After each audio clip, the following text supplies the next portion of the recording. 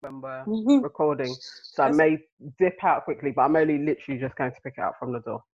I mean, I feel like for compensation, we should have it routed to each of our doorsteps. I'm so hungry. I haven't eaten today. So I literally just ate, man. I'm doing this fasting thing, and it's exhausting, man. It's really exhausting. Maybe, I want to do it, and then I don't. No, it's not. It's not. I can't lie. It's not fun. All right, let's get cracking. Okay. Yep, we are recording. I am.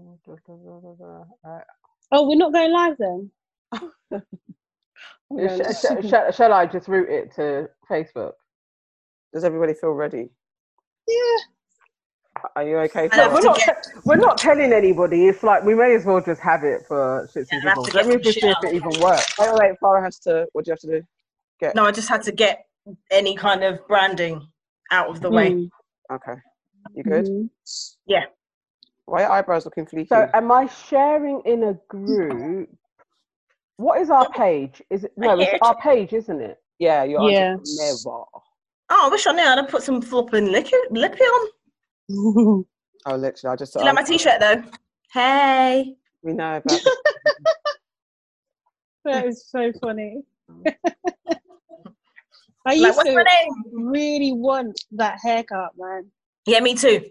Seriously. I remember cutting that haircut in a lot of weaves. I feel like Seriously. I think feel like I had one. I did several. Yeah, I love that look, man. definitely. So much movement. Charge, your earrings are going to knock the thing, so be careful with being Farah Fawcett. Okay. It All right, is fine. preparing. I will be. I have no earrings, but you know, such is life. I forgot to do something. I don't think I look plain as fuck. Oh, well. mate, it's got bare stuff. Right, what's this? Try our new design. Did you know the live that you did with your sis? Did it save? How did you? Because I couldn't go back to it. Or did I? Because when it said your live had finished, it had finished. It had gone. Oh, is it? Oh, I don't. She does all of that stuff. Oh, Try okay. live producer. What does that mean? No, I did see it on her page. You still here? You should be the producer. Okay, I'm trying it. So go there and then just put in the name of it. What episode are we on now? 16. 16. Going mad. Use stream key. Yes. Yeah. Okay. Yeah. Okay, done. Does anybody want to see if we are live now? Oh yeah, I can do that. Okay. Oh, add a title. You know what? I swear this is the guy. 1 second, I'll be back in 1 second. Okay. Oh, my belly, man. What's that? Is it hurting? Yeah. What do you want? I think food? I ate too fast. Oh, what did you eat? I had egg and beans and a wrap. That's so upsetting. you said it with a smile. I'm actually angry now. It was delicious. It wasn't. It wasn't. It actually was delicious. It really actually didn't taste nice. No, it really was. It was great, man. Egg and beans mixed together, seasoning in a seeded wrap. Episode 16? Yes. Yeah. Pew, pew, pew. Hello, this is Nana. I just missed your telephone I wonder call. where that came from, you know? This is such. It's so upsetting. This auntie behaviour. That is hilarious. Oh, not again. Let's do something and I can't Nothing remember has what it arrived was. to me. I'm home. Oh yeah, that was it. Remembered now. Press send on your bank account money to me. Cool. Thank you. I might need you to come back to work soon. Just let you know. Yeah. Thanks. Fucking hell. Them kind of bosses there. Okay. Stop in. Yeah, and nothing's come here. My life. Okay, all right. I'm getting organised. Yep. Just as I'm getting organised. Oh, mate. My team's going. Okay. They're officially Thanks. coming back Okay. Bye-bye. next month, I think. Oh, wow. Yeah. Flipping delivery room. I'm messing up my food. Okay, I think we are live. Delivery keep messing up food. Are we live? Oh, my God. So, Like, Are we oh my God. If somebody can Hold check on. that we are live and I'm on all as Facebook, well. but I can't see anything. Oh shit, I need to. Hold on. I've never even looked at our Facebook page. Oh yeah, I can see us. Oh, Are my we God. live? We're actually live, bro. Ah, but obviously there's a delay. Okay, so Let's go then. This is so freaky, by the way. I need to look at it. Wait. Let me see if I can find it. I'm gonna So shall I pin the link. we just stay in visually in our Zoom because that doesn't have a delay. Yeah, so I've gone back to Zoom to look at us. I don't even follow us on Facebook. Duh. Oh, Oh I know. my gosh. It's because I don't go on Facebook. I'll do it now. There we are. Share now. How do I get a link to it? How do you see that if you're live? Where is it? Wait. You know, this is all going out live, by the way. So Yes. Oh, sugar. Share to yeah, my shit. timeline. Hi. How do I just want the link. Did you say There it is. hi to the oh my us? gosh, Say hi to us. you're a joker. I really just put it on my timeline though. Why did did you? I do Hey. that? Yeah. I don't think anyone but my mum would see it. Let me delete that Why did you do that? because I'm an idiot. okay, let's. Sorry, I shouldn't even say that. Okay. Oh, people watching us. Hi guys. Hi, we're just doing our first live. It's not really like Testing. proper. We're just Don't judge testing. us for the madness. Yeah, do you know what I Okay, mean? let's go then. Hey, this is Your Aunties Could Never, a podcast where you get to hear from your favourite aunties who have all the real talk with our thoughts on what's going on in the world. We'll be reminiscing about what it was like back in our day, and most importantly, we'll be helping you sort out your daily dilemmas with advice only your coolest auntie will give. I'm Auntie AK, and I'm here with... I'm Auntie Farah. I'm Auntie Nana. I'm Auntie Sade. So first up, ladies, woo, it's been another week. Right. I've got bare stories. What's been in the news? What's in the Yeah. news? I've got two. I don't really know one of them, the details of it too much, but I'll start with the good and the bad if that's okay. Yeah. That's it. So the good is that Manchester United football player, young guy, can't remember what his name is. I should really know that because I support Man United. So he raised, I think it was like 22 million or something like that to feed kids during the summer holidays who normally get school dinners. And he started a campaign as well to the government saying to them that they need to continue this because there's a lot of vulnerable people. What's his name, Auntie Nana? Marcus Rashford. There we go. So young Marcus Rashford started this campaign and because he basically said that he grew up in a single parent family. It was very difficult for him and it meant a lot and they needed that kind of thing. So today the government basically said that they were going to go ahead and they U-turned their decision and they will be providing school meals during the summer holidays. That's pretty good. Very Blah, well blah, done. blah, blah, blah. Go on, He did that. nephew. Yes. Marcus. Young people are going to cuss us. Well done, nephew Marcus. There's a big auntie hug coming away from us. At the same time, though, he did highlight that this is something that our tax-paying money should just sort out anyway. And Yeah. I think Yes. that's standard. It shouldn't be somebody doing this as charity. It should be what our government is doing as standard. But yeah, well done anyway. Well done. So the other one I had was about the lynching, and I mean actual lynching that's happening in America. Yeah. So at the moment, there have been 3 minority people, 2 black guys and I think a Latino guy, that have been found hanging in very prominent places. Yeah. And a young woman as well, pregnant. What? I didn't hear about that one. I think there's 4 in total so far. Oh my God. So what they're trying to say is the government and the police are saying, oh, it's suicides, when it quite clearly is people are being lynched. I've been in a bubble, so I haven't even seen those stories. Like, heard about the young girl who lost her life, protester, but I didn't hear about the lynchings. That's mad. Given the current climate, they should really look into it more, but they're just not even looking into it. They're just saying, oh, well, it looks like a suicide. Are people really going to get a rope and hang themselves? In a way that it looks like a lynching. Why are they doing that? I think that's one of the worst forms of death. It really freaks me out. I don't like... Even in films, that's something I can't watch. Obviously, it's got the historical connotations, but aside, it's just such a horrible... I don't know what to say to this, because if they're saying it's a suicide, how coincidental that these non-white folks are killing themselves in such a historically significant way. I mean, I saw it. I think it was in the Shade Room. It was like definitely 4 people. One was a pregnant girl. It's just devastating. It's just awful. It feels like, as much as I try and stay away from the conspiracy side of things, but but it does feel like there's like some sort of like unspoken race war going on in the States, and it's just heartbreaking, especially because these aren't being investigated at the moment. And it's like there's so many calls to action at the moment, like, you know, we need justice for Breonna Taylor. We need to make sure that they follow through on justice with George Floyd. There's the other guy that was shot. Ahmaud Arbery. Yes. No, not even him. The other guy. Yeah, and they burnt down Wendy's and stuff. Like, do you know what I mean? So it's just like there's just so much trauma, there's so much pain, there's so much, it's just really overwhelming, to be honest. I couldn't really look into the details of the stories because it was just a bit too much for me, and it feels like something out of a film, do you know what I mean, that's set in the 1960s or 50s even, do you know what I mean? And like it's like the KKK is back, and maybe they just wear blue this time. Well, that's standard. That's been they've been around. So in like kind of the metaphysical communities, there is a ritual of hanging that has been noted. So lynching on outward surfaces, it's like lynching is white people lynching black people. Metaphysically, it's seen as this was actually a ritual being performed, not just we are going to hang black people, but the actual act of using that tool to kill black people was a ritual.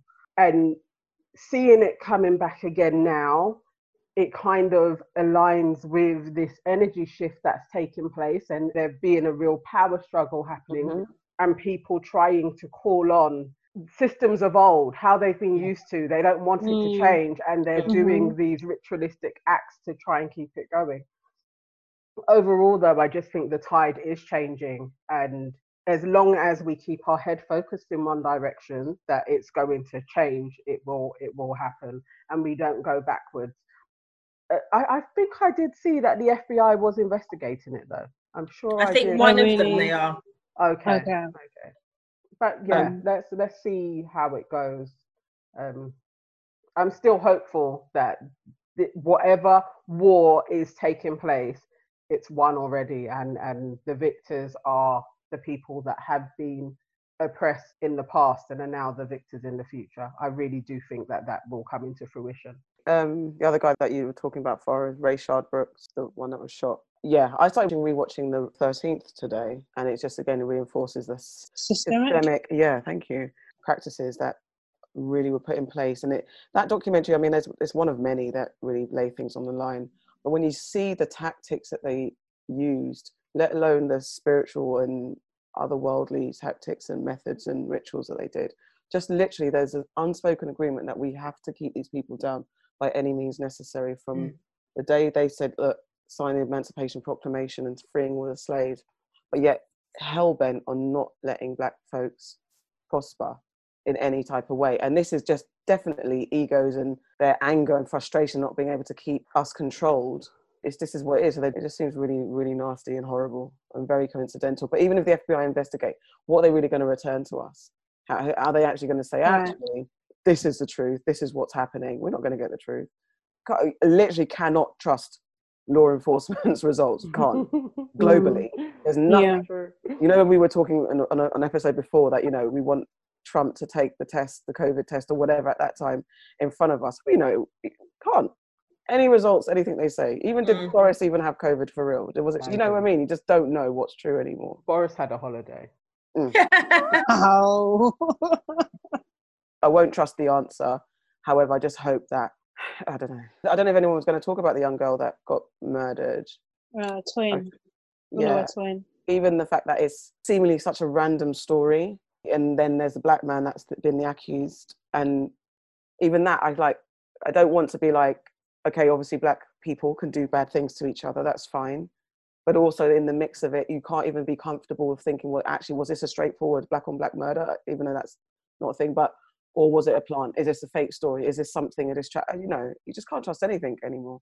I think standardly we should be questioning everything that is presented to us at this moment, and all moments actually. We should always be thinking, actually, what's the angles to this? How does it play? Am I being played? Is the family of this victim being, like, just literally critically thinking over everything?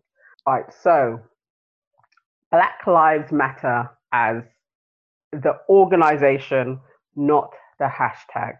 And the recent unearthing of all of the dubious dealings with this organization. So from the jump, I think 2015, when most of us were really firmly behind this whole movement of Black Lives Matter, hashtag and organization together, we thought this was heading in the right direction. This was what we needed. And I remember going onto the website and seeing there was just zero mention of the Black family and Black men. Yep.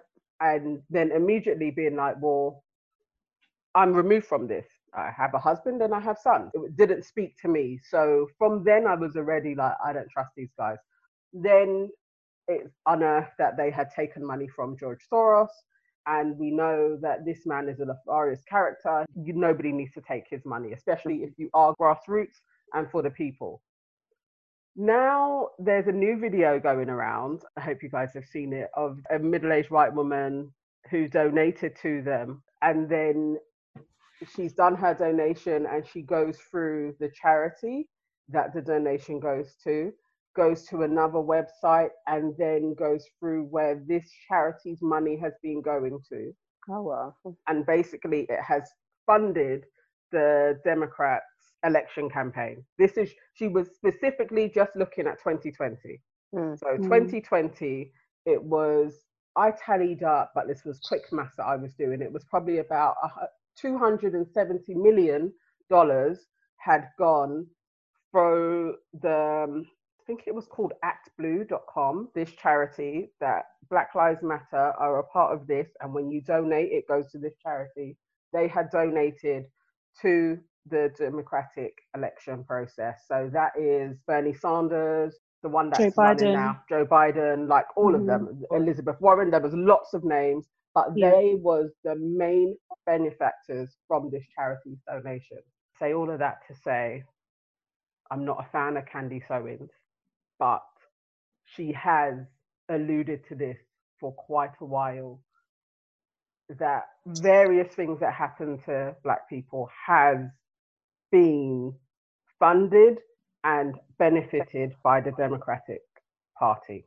Just putting it out there for you guys to, I'm saying, like, I think she was sending back signals again, but you know. I would just like to say that Candice Owens isn't the only person that says these types of things. There's a lot of people that say them, and there's a lot of people that are critical of governments that say these types of things all the time. The only reason why people listen to Candice Owens is because she's a coon, basically.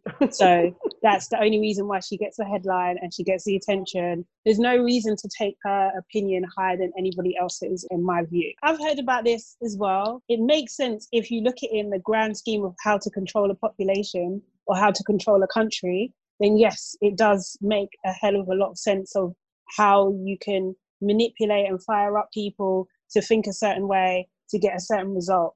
Now, saying that, does the ends justify the means? Because if the result is to get rid of Trump, I don't know if I'm absolutely against that. But I still feel like I need to know more transparency on the whole issue and how it affects us and to what degree. I don't even know if I was talking to you, Auntie AK, but I think I was saying at one time, I wonder if this whole thing is like by the Green Party. Do you know what I mean? To get everyone to listen to the cause. Do you know what I mean? Kind of thing. Yeah. That they've just done this massive pinky in the brain plan and it's just gone huge or whatever kind of thing. But I don't know. If it gets rid of Trump, I think I'm for that. I would just say that the Democrats are not alone in that, though. Something came out recently about all the companies that support Black people, and they have contributed a hell of a lot of money towards Trump. I think the only problem with the Black Lives Matter thing is that it's a charity and the money's supposed to be going into the community, I would assume, but it's going back into the Democratic Party. But again, they are not alone in that. And I think what does happen is people basically start saying stuff like, oh, you can't trust the Democrats, you should trust the Republicans. And for me, you can't trust either of them. Can't trust any of them. You can't trust either of them. And you have to find yourself in a place where you say, who is better? Like, what policies do these people have that can fit into my criteria? Because you're never going to find somebody that ticks every single box. That's just not how it's going to work in politics, here or over there. But I do think that it's interesting that all this anti-democratic stuff is coming to light when there's an election. You have to look at things both ways. I was just going to add, like, with Bernie Sanders in particular, I watch, like, the Young Turk, and, like, they are anti-corrupt Democrats. And they made a point of doing this pledge that you have to have, like, a certain criteria in order for them to support them, etc., kind of thing. And, like, with Bernie Sanders, he was 100% completely transparent about his donations, like 100%.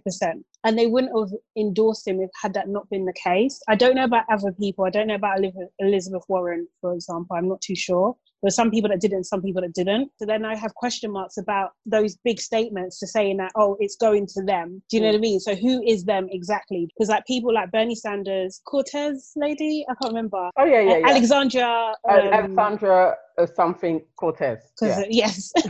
Sorry, forgive me. They don't take corporate donations. So it has to be from a person, and there's full transparency. And that's how they win. So I just think, like, sometimes, like, what some people are doing can be tarnished for everybody, and that's not always the case. Isn't it just about ensuring that your brand isn't being manipulated and used as a political pawn when the time is necessary? So it's maybe responsibility for the Black Lives Matter organisation to also do due diligence and make sure that where their brand is associated, they're absolutely transparent about it, because then it makes them look shady. It then gets manipulated by opposing parties, that the Democrats are shady. It doesn't make sense that got to click through, and then you end up at the Democrat Party. That's dodgy. It shouldn't be that. It should be, we are Black Lives Matter, and part of our proceeds and funding and charitable rewards goes towards the Democratic Party, and that's it. It's literally as simple as that. There shouldn't be any mystery towards it, because then that everyone's back is covered, and then it can't be used against them. And already there's doubt around Black Lives Matter. I remember when you, Nana, I think I was in agreement with you that for the people who want to see a 2.4 Black family thrive, as well as all the others that Black Lives Matter encompasses, if you don't have that narrative on your site, then where does that leave us? Because then we're in that very marginalised group of being seen as, if you kind of go one way, you may be homophobic. If you go that way, you may be sexist, you're anti-Black women or something like that. So it was a bit of a weird hole that was left by the organisation. But I just think it's about being really clear, especially being a Black organisation that's got so much public attention on them. In everything we do, that we raise our kids with, we have to be 100% more better. And I don't even care about being better. It's holding ourselves to higher standards, the standards that we appreciate and want to put on ourselves. Forget comparing ourselves to white folks. What do we want for ourselves, and how do we want to be viewed? And actually, there's nothing wrong with having your organisation clear about its intention, right? I think I agree with you on that. It should be clearer, but I just think that the Republicans, if we're looking at Democrats versus Republicans, can't say anything. Do you know what I mean? Like, their leader in chief is a pedo, man. Like, do you know what I mean? Racist, pedophile. Do you know what I mean? Like, his wife is probably trafficked. Like, it's just insane. Like, there's no comparison. Yeah, she's a robot. She's a separate wife.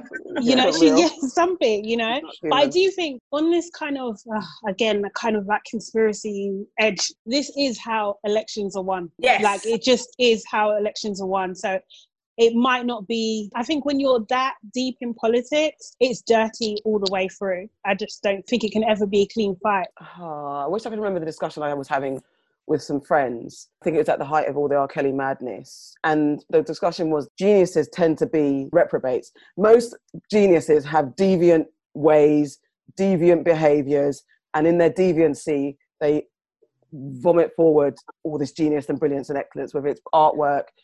Someone tried to justify R. Kelly. No. Oh,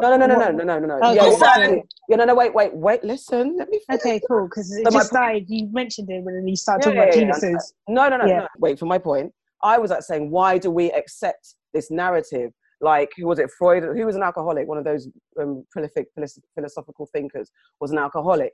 Other people are like drug addicts and all that type of stuff. But in their madness, out comes some genius, whether it's music, whether it's artwork, whether it's whatever creative visuals or whatever that affects us in society and that we hold dear. And I was saying, well, why is it that we accept as humans that there has to be dirty behavior? So it's to your point that saying that politics has to be dirty.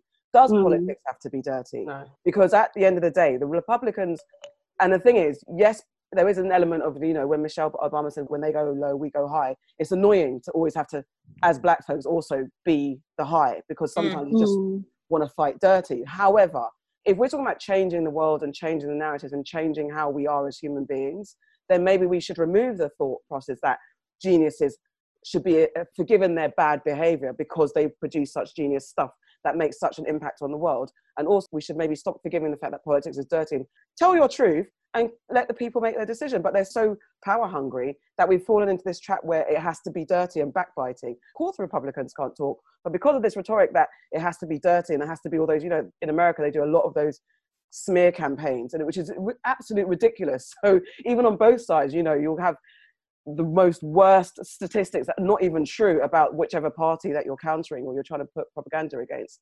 And it's like, just leave us alone, give us the truth, and let us make our decision. Focus on your policies, focus on what you're actually going to do for the people, instead of all this game playing, because it's just full of games. This is what's disappointing about the world, is that we're run by a bunch of people who are still in school playing games, playing real shitty, basic games. So I think we need to move away from, one, that politics needs to be dirty. And as a side note, geniuses don't have to be fucking, you know, deprobates. I can't say the fucking word. Reprobates, whatever the word is. Anyway, dirty, nasty, evil, rapists, paedophile, drunkards, alcoholics, addicts, nasty, dirty people, just because we want to value a picture in a fucking museum or something. Do you know what I mean? That's my point. I'm not calling anyone a genius, so I think that's just like your comment and stuff. It's just a word. I'm not just saying it's a word. Okay, cool. But yeah, that's got nothing to do with my point. I'm just saying, like, I think there are some people who are playing clean, like the Bernie Sanders and the AOCs, but the whole playing field is not clean. So it's like, until everyone is playing by the same rules, we can't have clean politics. We just can't. It has to be in the constitution that you cannot take money in a certain way. Everyone has to play by the same rules. If they don't, then you're never going to get there. You can try your best effort, and that's what Bernie Sanders did do. Yeah. He tried, and he lost out to Joe Biden, who has the worst record as a Democrat ever. Exactly. Joe Biden is just a male version of Hillary Clinton. To be honest, if Trump, or if this situation is artificial, this is the only way Joe Biden was going to win. Yeah. Do you know what I mean? Like, because he would, if this wasn't happening, he's not winning. He's not winning anyway. Trump's winning. Yeah. No, I think if we're saying that it's an artificial situation, they're going to push it to the maximum that he's going to win. Whoever's the driving force is just like, you see, you Trump, you're gone. I think Trump could win this one. Are you not like enraged at being played? To me, I just feel like this is our trauma is being used to create capital again. It feels like another slavery going on, and all of the people, all of them out there marching, doing this, all of that stuff. I'm just like, you know what, you guys are doing this and people are donating and the shift is taking place and folks are sending money to this organization who they know their name because of the people marketing for them with their banners, t-shirts, all else, and you're sending money to this organization who are not putting money into the Black community, are funding the Democrat Party. This beggars belief that in this day and age, this is still going on, but you have a fraction of Black people who are trying to silence this, saying, yeah, but this derails the movement. And it's like, what the hell? Do you not see this? This is a game. It's like being in a simulation. You set each part and you're like, go. And they're just watching, reaping money. Like flipping Ladbrokes, William Hill, I feel like we are at the mercy of gamblers. They're just gambling on our pain and they're getting all of the money, and we're still have communities in poverty. It's like, this isn't okay. Like, it has to be called out. Somebody needs to be prosecuted. Like, this isn't why people are donating money. It wasn't, you donate money to Bernie Sanders or any other Democrat, but you are not funding them through giving your money to Black Lives Matter. Like, that isn't why you were giving, because you're thinking, I'm donating money to Black Lives Matter, and that is in turn raising the living standards of Black people. That's what you'd be thinking you're doing. And it's like, if this isn't the case, that is wrong. To me, that is fraudulent, and somebody should be prosecuted. I think at the moment there is a shift, though, in how people are looking at the Black Lives Matter thing, because what I've noticed is that people aren't asking for donations to go to Black Lives Matter. I'm not saying the organisers of the actual that movement aren't saying it, but people are more giving options of where they can donate to or buy black and that sort of thing. I think, as we were talking about last week, there's a lot of education that's being thrown out there. There's a lot of information that we're receiving that we weren't necessarily receiving before. So I think people are coming away from giving that organisation direct donations. At least I hope they are. And as far as the Black Lives Matter movement goes, I think it's one of those cases where I don't care about the organisation. I don't care about them and their funding. I care about the message behind it. We need to remember the message behind it and to find ways of funding our communities and building ourselves up that way, and not rely on a specific organisation to take our money and do it for us. Let's do some of the research ourselves, build ourselves up in our communities. I think that's important, but the whole thing is that these people started this movement. So then if we're saying like, all right, forget them who created it, it's about the bigger picture, which is... Sorry to interrupt you, but it's not about them. It's about the reasons why we're doing it, isn't it? No, I understand that. So I'm just saying that, but it's also a shame then. They actually need, maybe not Black Lives Matter need to be held accountable in a way that's detrimental, but it's also like, just handle your business. Because it would be a shame that some people are for having a leader, some people are having a base, some people are for having some sort of HQ where black people can feel like this is where we go to, and this is part of the movement that can represent us to take things forward. So if Black Lives Matter was true to everything that it stands for, it's not a bad organisation to have in our space, doing the work, contributing to the bigger picture. So then they have to be held accountable when they do things that don't make sense, if they want to exist as they are, or then disband and let everybody else get on with it. Because don't be held up as the institution that represents Black Lives Matter, which is a fantastic thing that you guys started, created and put forth to the earth, and we have something that we can hold on to. But if it's corrupt or looks a bit funny, that just contributes to the negative narrative, not because of what I care about what white people think, but even for us as people, again, we're dumbing down our standards because we feel maybe we've got to do what we've got to do because, it's never going to last. But if you can't hold your organisation up righteously, then maybe it shows a bit of insecurity, you not having faith in this thing really meaning anything. And that's a bit of a funny story to tell or to leave for our children to look up to. I think they have to do better if there's things that look shady about their business, or come out of that business and go off and do what you need to do. And let the Democrats get their funding in the open. Yeah. Why do you need to segue through a black organisation and not tell anybody that's where the money's coming from? Yeah, no, that's definitely shady. Black Lives Matter, like, they might well be a Democratic Party. Do you know what I mean? Or have Democratic affiliation, and that's maybe what they want to do. Sure. But they just haven't necessarily transparent about it. Mm-hmm. However, if you dig deeper into any charity, you're going to see things like this. Probably every single one, especially the biggest ones. Some of these charities, again, are into craziness, man, and people trafficking and all that kind of stuff. Yeah. So we do it, and, as a community, we have very high standards ourselves. But I do feel like we have to hold it up against its peers. Do you know what I mean? So let's look at all the charities then. Let's look at all the parties and see if they have charities connected to them that are pushing certain agendas. There was this documentary that I watched, and it just uncovered a lot in terms of like how you win an election. And this is one of the routes on how to do it. So although it might not be ethical, if it's for the greater good, or whatever that may be, then what are we going to do though? That's the thing, because some people need leaders, They need to believe in something. They need to have an affiliation with something. They can't just being human or having human respect and decency is not enough. They need the structure and all that kind of stuff. So why take that away from them? Do you know what I mean? If that's what they need. No, but the thing is, they need. On the back of what you're saying then, and then in response to that is, if you need a leader and you know that, especially the position that you're in, being Black Lives Matter, that people are depending on your leadership, then you have to make sure your shit is sewn up. So if behind the doors you're doing shady shit, make sure that door's completely locked then. If you're going to say like, let's not rock the boat and let's do what the others are doing. I mean, I'm pretty sure they probably tried if that was their intention. I don't know any organisation of this kind of ilk or political party that isn't corrupt in some sort of way. Like they all are. It's not okay. It's not okay. Not, I'm not saying it's okay. I'm not saying that. I'm just saying that's how it is. That's what I'm saying. So on the back of that, if that's how it is, then also when it gets revealed because you didn't lock the door completely, then you have to deal with the fallout and a pivot, as the new word is now. We can't say that, oh, well, because you've been caught now. This is what happens. Like when people do crime, the option is go on the run or go to jail. Like, you know what I mean? Or hide. I mean, on the run includes hiding.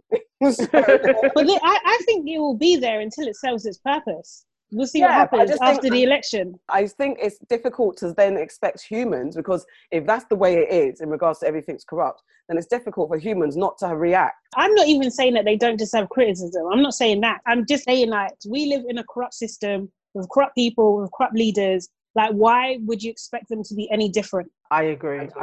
But that's why I hope that people get that actually this is the playing field that they're playing on, that you just check out, that you withdraw from it, because it's us that are fueling it by being engaged, by supporting or even speaking about it. We just withdraw our support, our gaze, our words, our energy, then they can't thrive.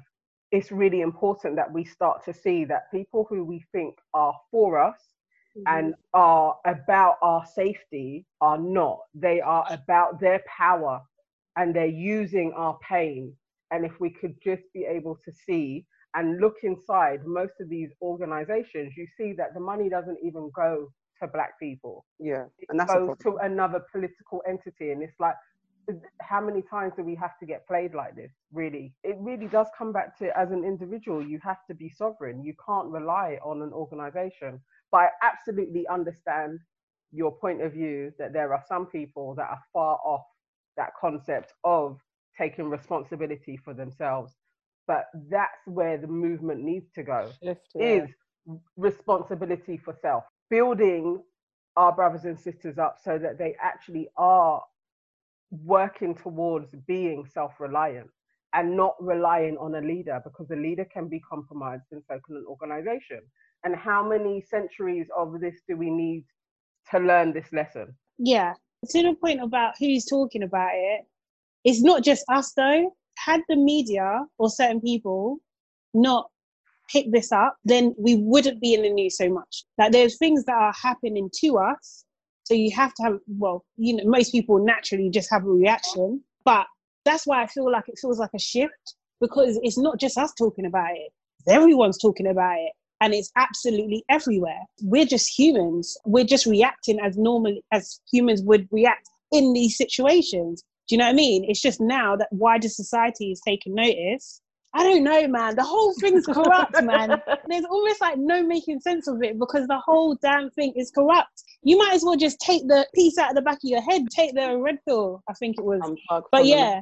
I can never remember which pill it is. Both pills. Both pills. I don't want the one where you're with Neo side, that pill, that's the pill that I think that's what people should take. But people want to take that other pill. It's going to be horror. It's going to be a horror if you take that. Yeah. But then also as well, my last point, let me say my last point, yeah, is that I do think we're moving more towards like people believing in a movement rather than individuals, right? Yes. So with the rise of things like Anonymous, even the rise of Black Lives Matter, it's almost like, I hate to say it, but it's almost like a brand. Do you know what I mean? That people are believing in. They believe in their values and what they stand for. And that's what they're aligning themselves with, rather than individual people, because we see over and over again that people are flawed. So I remember when it was the election over here, I saw this quote and it makes so much sense. Voting isn't marriage. It isn't public transport. You're not waiting for the one who is absolutely perfect. You are getting the bus and you just want to get there, the one that will get you the closest. I think all politicians are corrupt to a certain degree. Unfortunately, that's where we are. And hopefully with all this exposure or exposing of them and their ways, that will change. But at the moment, you just have to get on the bus that gets you the closest. And Trump's bus isn't going in the right direction. It's not. It's off the track. So this up-and-coming rapper, Glizz, is that how you say his name? It's the white boy. I've not heard of him. Who? This sorry, can you spell rapper, it for me, please? GLIZZ.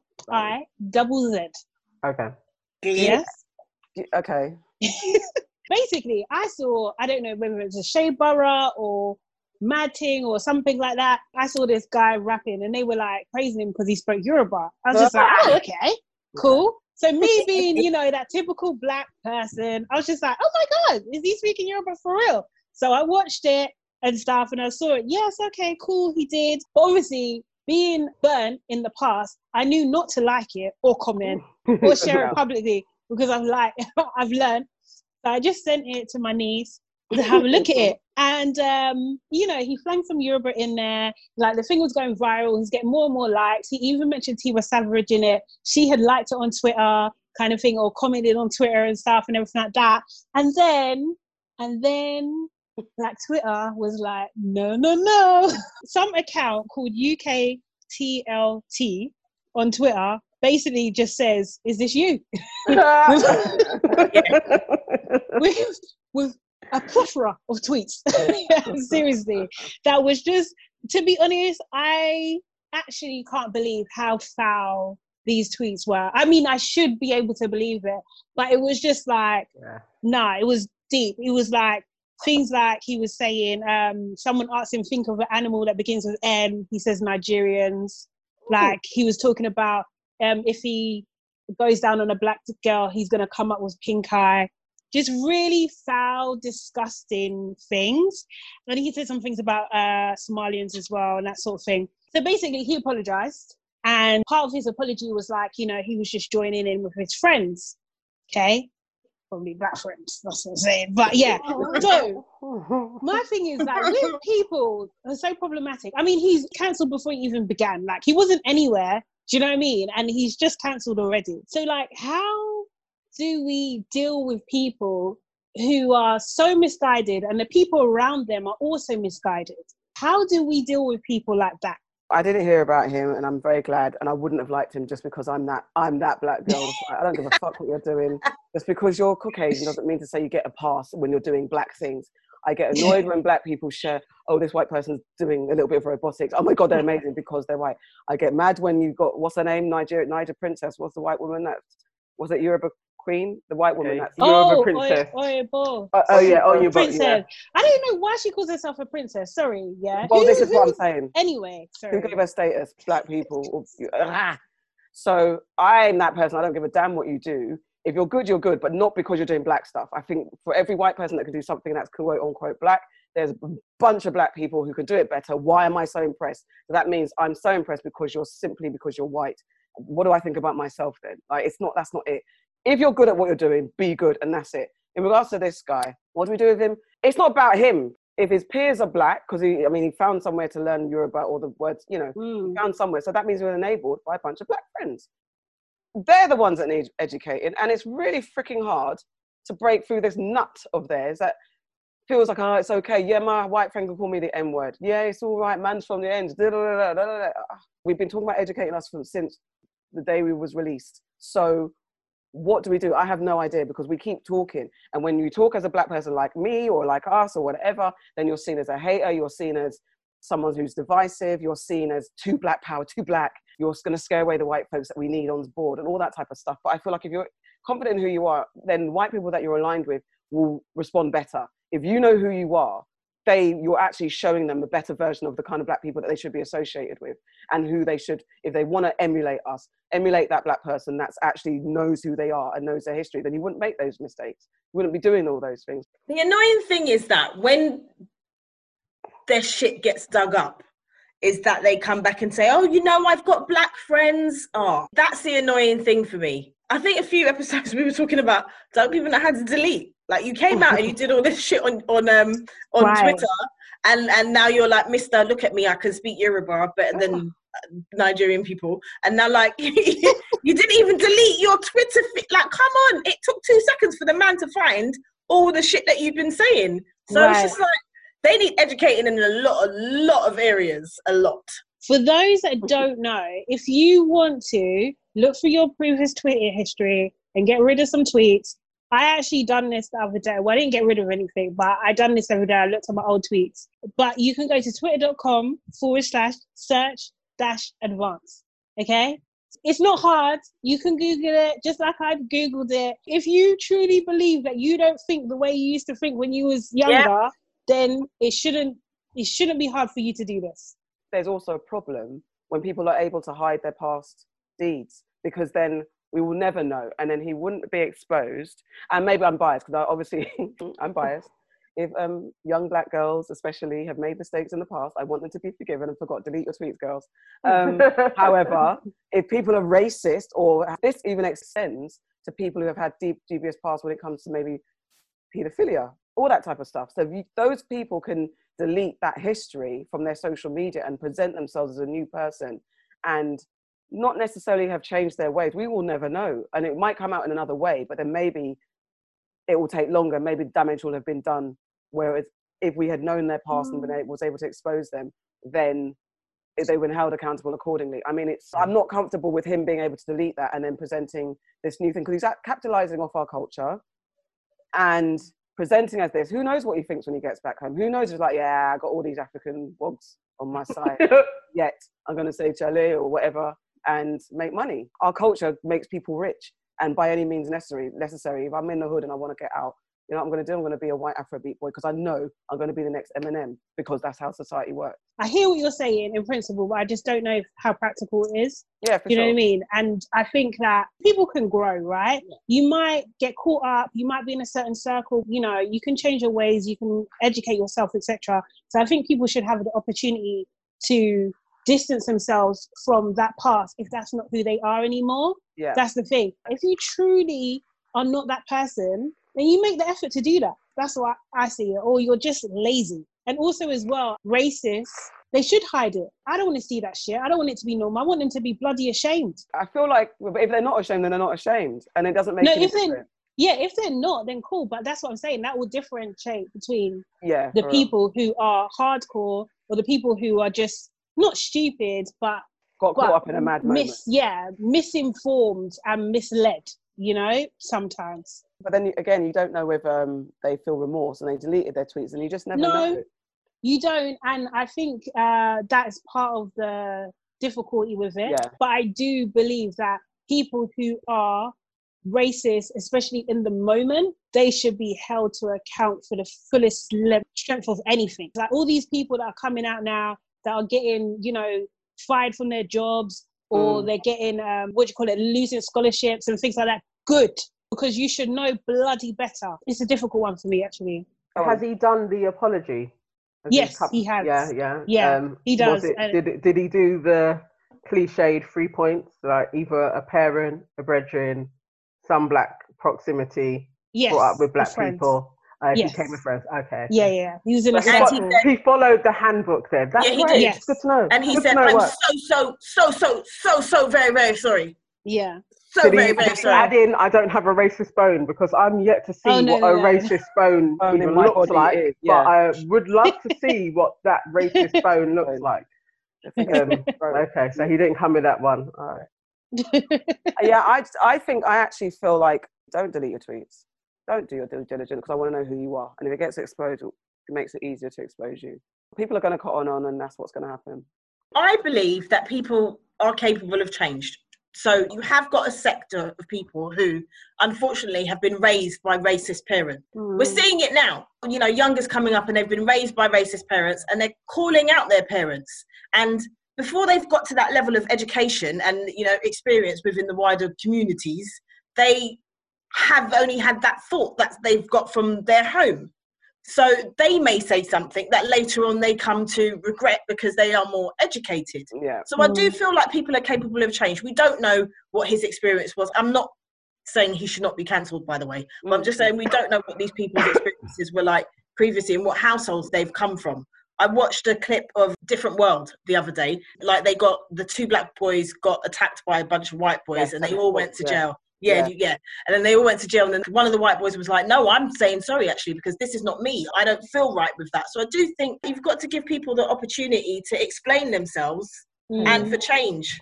The blatant racists out there that, I don't want to hear it, but, you know, in this sort of case, he may have changed. He may have genuinely changed. I think, and all things come to light in the end anyway. So similarly, when I was looking at my tweets, also while this was happening, I saw that Misha B done a Insta Live about her experience in X Factor, which was in 2011. And I was like an avid X Factor. No judgment, please, okay? I love X Factor. I think we all watched it back then. Yes. Yeah. Good stuff. always rooting for everybody black. I really love Misha B. She's talented anyway. Do you know what I mean? So she was talking about her experience, and there was one show where she sang her song, and then she got some really negative feedback. Well, actually, she didn't get about her performance. It was about her character. Mm-hmm. So Talisa, who started it, said that she's been hearing things from backstage, that she's being mean to contestants. And I think she kind of nearly said the word bully. And then Louis jumped in and said, basically, you're acting like a bully or something to that effect.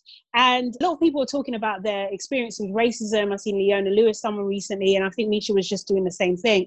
Mm-hmm. And it was a very emotional watch. It really was, because she talked through how this, had built up in the house that she was staying in with the other contestants, how someone was being quite mean to her, actually, and other people kind of just ignored it. When she tried to confront people, they're kind of bursting into tears rather than actually dealing with the situation, basically ostracizing her. And as a result of that, she became very depressed, and she went into therapy, and she's still in therapy from that incident, suffering from PTSD to this day. So from someone who watched the show, and I looked at my tweets from then, and my tweets, as I suspected, tweet was like, I really dislike Talisa right now on that episode. I remember I had tweets like praising Misha B, like on her talent and stuff and everything like that, like saying that this is not right, but someone get her a green card. I think I said that, so she can go to America and just be. And it was just disturbing. Now, Talisa herself has now done an apology. What do you guys think of Talisa's apology? So, Talisa's apology, if I was her friend, and I love my friend, I'm not allowing that video to go out. For one, it was sloppy. Mm-hmm. It was from the handbook that everybody has used, that in 2020, you should know this handbook no longer works. I need to do a little bit more work in order for this to land properly. Everything this year has indicated that I need to atone, even if I'm not there yet, I need to give the masses what the masses deserve. She just needed to apologize sincerely.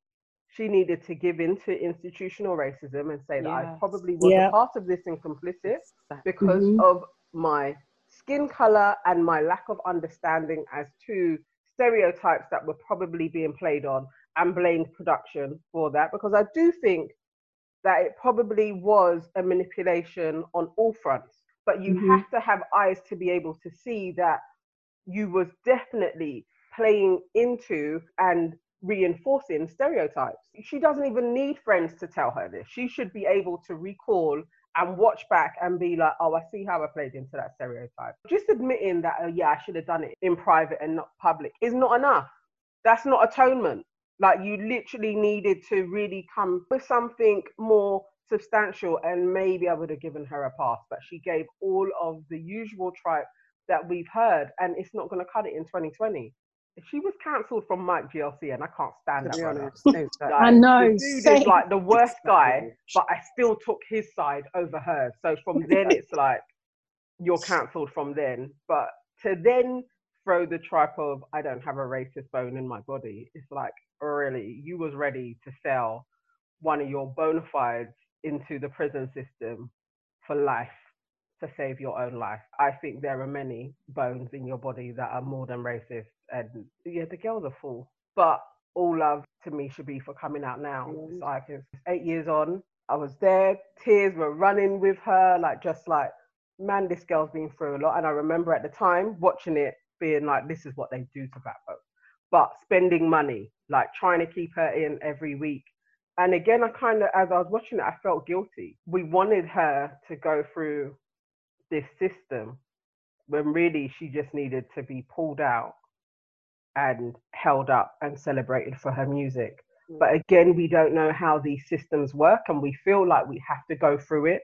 We feel like this was an opportunity for her. In a sense, it was, but in another way, they exploit people.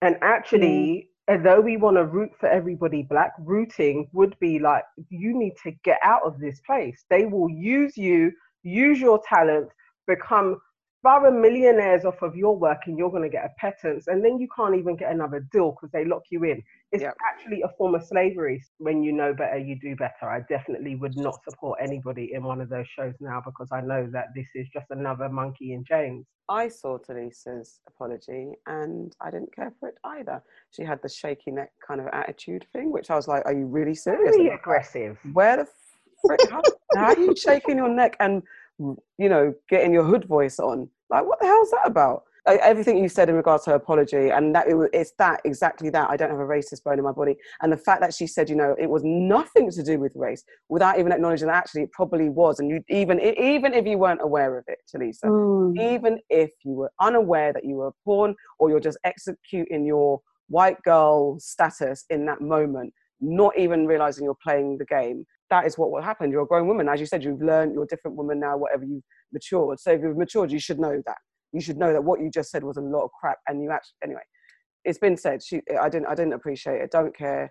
All this education that she's doing, she's reading books and stuff now. Well done. In 2020, that's when you decided to pick up a book. Well done. In regards to watching Misha, again, also watched live, heartbroken, really cried. Remember watching and supporting her, loving her. Remember that moment. Remember, I don't know when I stopped watching X Factor, but it was definitely fueled by this thing. What is the point of us being through this system when we know every single time they either tell us, especially in the UK, at least the American X Factor, you get to your best Mary J. Blige rendition and you can warble, but then you've got Simon Cowell telling you, like, we'll take out all that wobbly gospel soul stuff. When, you know what I mean, they try and strip down your soul when you're in the UK. They make you do a whole heap of pop shit, what they think black music sounds like, and then you're just an empty shell by the end of it. So as a segue, I'll come back to that. It's similar to, there's another conversation about all these kind of reality shows. I love Top Chef, but every single time when you watch it, it's so whited out.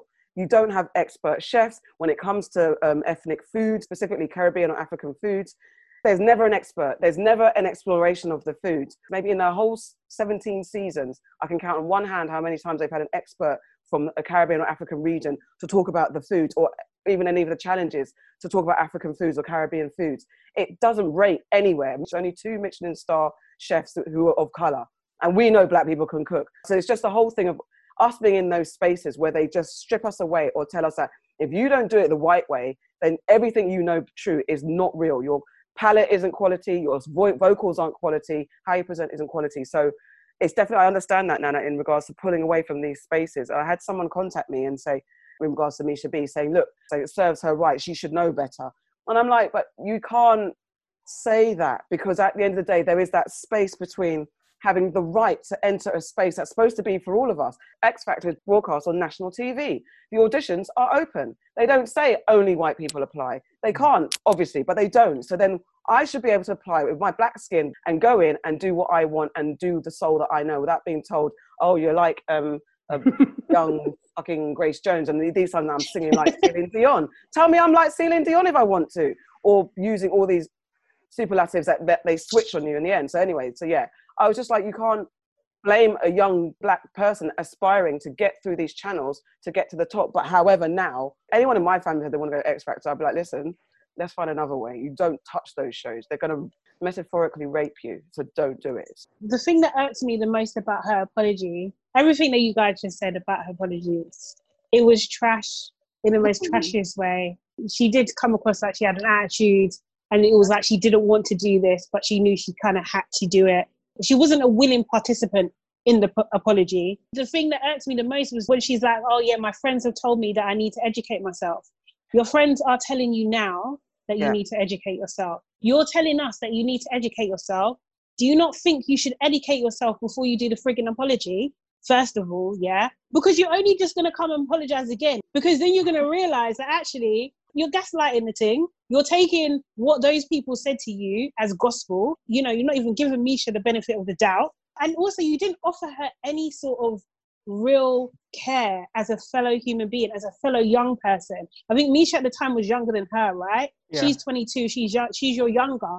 And you didn't offer her any care whatsoever. And that is a spiteful thing. That's a trait of a horrible person, really and truly. You don't even have to bring race into it to show that that's who you are. Do you know what I mean? But it's just the fact that the race is there. That's what makes it even worse. And then you've got the other guy, Pfizer or whatever his name is. Phaser. Phaser, that's it, kind of thing. Yeah. talking about why didn't she say this earlier? Shut up. What? Shut your Did he mouth. say that? Yeah, Did he he say came out and that? said that. Yeah, seriously. And now he's backstepping. That was really disappointing. It was terrible because it But is yeah, again. unsurprising. Do you know what I mean? Another black boy. When someone's coming after the white girl, you're quick to defend, whether you know her or not. Do you know what I mean? Why can't you call her up on her bad behavior? That's your brethren. That's your friend. Seriously. Like, you should be keeping her in check. Why didn't you talk to Talisa before she done that shit apology? Exactly. Sorry, I'm getting a bit irate. I'm just so sick of it. And I feel so bad for the girl because it's a long time to be holding on to that stuff as well. Do you know what I mean? And not even feeling like you had a space to talk. She's talking about her, like she was too fearful to talk. You know, if you come from where we come from, to be honest, those opportunities are few and far between. Yeah. You've got the whole world on your shoulders in those moments. You can't flop. And to be honest, she didn't flop, you know? No, at all. She actually didn't flop. Every just week. took it from her. Yeah. And the producers have a lot to answer for. Absolutely. And producers, I swear to God, they're some of the most evil people. I saw Talisa's apology. I saw Faizer's comments as well. And what I really wish, it goes back to what we were saying about this white boy as well, the rapper, whatever his name is. I just wish when they apologised, they would stop saying, I have black friends. Like, I don't give a flying fuck if you have black friends. You're making an apology, just apologise for the thing. Because what people need to understand, England, the UK, this is what they're great at. You don't need to use the N-word to be racist. Exactly. There is a lot of subtle racism. Oh, you're very feisty. What do you mean by that? I hope you're not too overconfident. When I watched that clip, I really enjoyed Kelly's reaction. Yes. It's almost as like, so what, you wanted to come out here and not be confident, and then you're going to have something to say about that? And I think the main thing was that they should not take away from how Misha B feels. She feels how she feels. She went through an experience. She's still suffering to this day. And you coming out and chatting about she should have said it then. She didn't have the power. She didn't have the energy. She didn't have the strength to say it then. So what you're saying is, well, if people get molested, they should talk about it at the time of molestation, and they can't then talk about it after. Fucking bullshit. You can speak your truth whenever you want to speak your truth. In terms of these reality shows and what goes on with them, I will say that now, within the body of these shows, they have to have counselling. So that is one good thing that's come out of all these fucking tragedies that's happened along the way with these reality shows, that they have to have on-site counsellors or external counsellors that these people who are in these positions can go to. Because it can be soul destroying, because you're at the will of the media as well. You've got loggers that sit down and log hours and hours of shit and condense it into something that looks television worthy. So, you know, the media can just come for you. If they get the smallest sniff of controversy, they will jump and then they will just make a massive story out of it. My thing is that that's how elections are won, by the way. So I go back to that point. She wins. So she won that season. She actually, and that's the only time. The expense of a black person. Exactly. That's what I'm saying. That's what I'm saying. That's exactly what I'm saying. That's how elections are won. But can we not see our power? We could probably spend an hour going through how we're a battery to lots of people winning. Exactly. Yeah. And they used us exactly to fuel where they needed to go. And I wish we would be able to see this in ourselves and just be like, no, not today, Sid. We'll get there. I'm very hopeful. We're going to get there. That self-esteem is rising. We're all going to pick up on it and we'll spot it as soon as the person starts, and we're not going to think that we need them, because we're going to see our value and be like, actually, you need me 100 times more than I need you. I may have to suffer some short-term poverty or lack, but I will actually surpass what I think you can bring to me, because really I'm your battery and you're just going to use me and become a billionaire and you're going to give me thousands, because that's the trade-off. We have to really remember that we were here for hundreds of thousands of years before the first white person came out of caves. Like, we're actually so much more than what we've been given credit for, and have been bamboozled with loss of memory and amnesia and then turned around on our hill and sped around and don't know where we are. And it's actually like, no, we need to stop and really remember who we are and start going forward. We don't need anybody to give us anything. I love that she dropped in all her healing, she dropped in the ancestors, because I think it's also that. Yeah. When who? I missed that. Didn't Misha? Yeah. Misha. Yeah. Not You're talking about Talisa. Not Talisa. Can you imagine? Oh my God! Imagine that would have been the first thing out my mouth. Like the cheek, had the cheek to call on the ancestors. What? No, I just like that. There's that. Yeah. You know, Misha's rootsy, man, and that's that was her root back as well. Like getting in touch with who she was, and you can just see that she's stopped. You can see that she's, righteous. So I just wish her all the best. So the word that a bunch of Black folks came together and made up to describe the pain and oppression of what systemic racism has done to us is a word called NENEC. And I was invited to one of those working group sessions to come up with the word. And I went to one, and then there was a series of conversations. And then finally I got a call and said, look, this is the word that we've come up with. And the word was NENEC. And so at first I was like, NENEC sounds bait. But then with the meaning behind it, I was like, it actually evoked something in me. So the word NENEC is, as a noun, NENEC, NENECist, NENECism, the relentless, brutal, centuries-long terrorization, stifling asphyxiation, oppression of Black people, Black culture and Black lives, hostility or prejudice towards or suppression of Black people, active, passive or tacit support for any activity that perpetuates the suffocation and subjugation of the human and civil rights of Black people, individually and collectively, a person who consciously or thoughtlessly displays or manifests hostility or prejudice against Black people. So I put it out there. And there was kind of crickets from the people that I sent it to. So I thought, people don't like this. And then I did a Facebook post calling on the people that I respect. And there was like 100% backlash. We don't like this word. And there was lots of explanations as to why. The reasoning, people say that we already have racism, we already have anti-phobia and anti-Black. And so in all of that, we can talk about whether you like the word or not, but I don't think it's about that necessarily, because I don't actually like the word. But what got me about this whole thing was the sentiment and what it means. And that's what made me feel like I get it and I support it. But what I noticed is that there's been 3 movements that have kind of happened that also I've had maybe conversations about.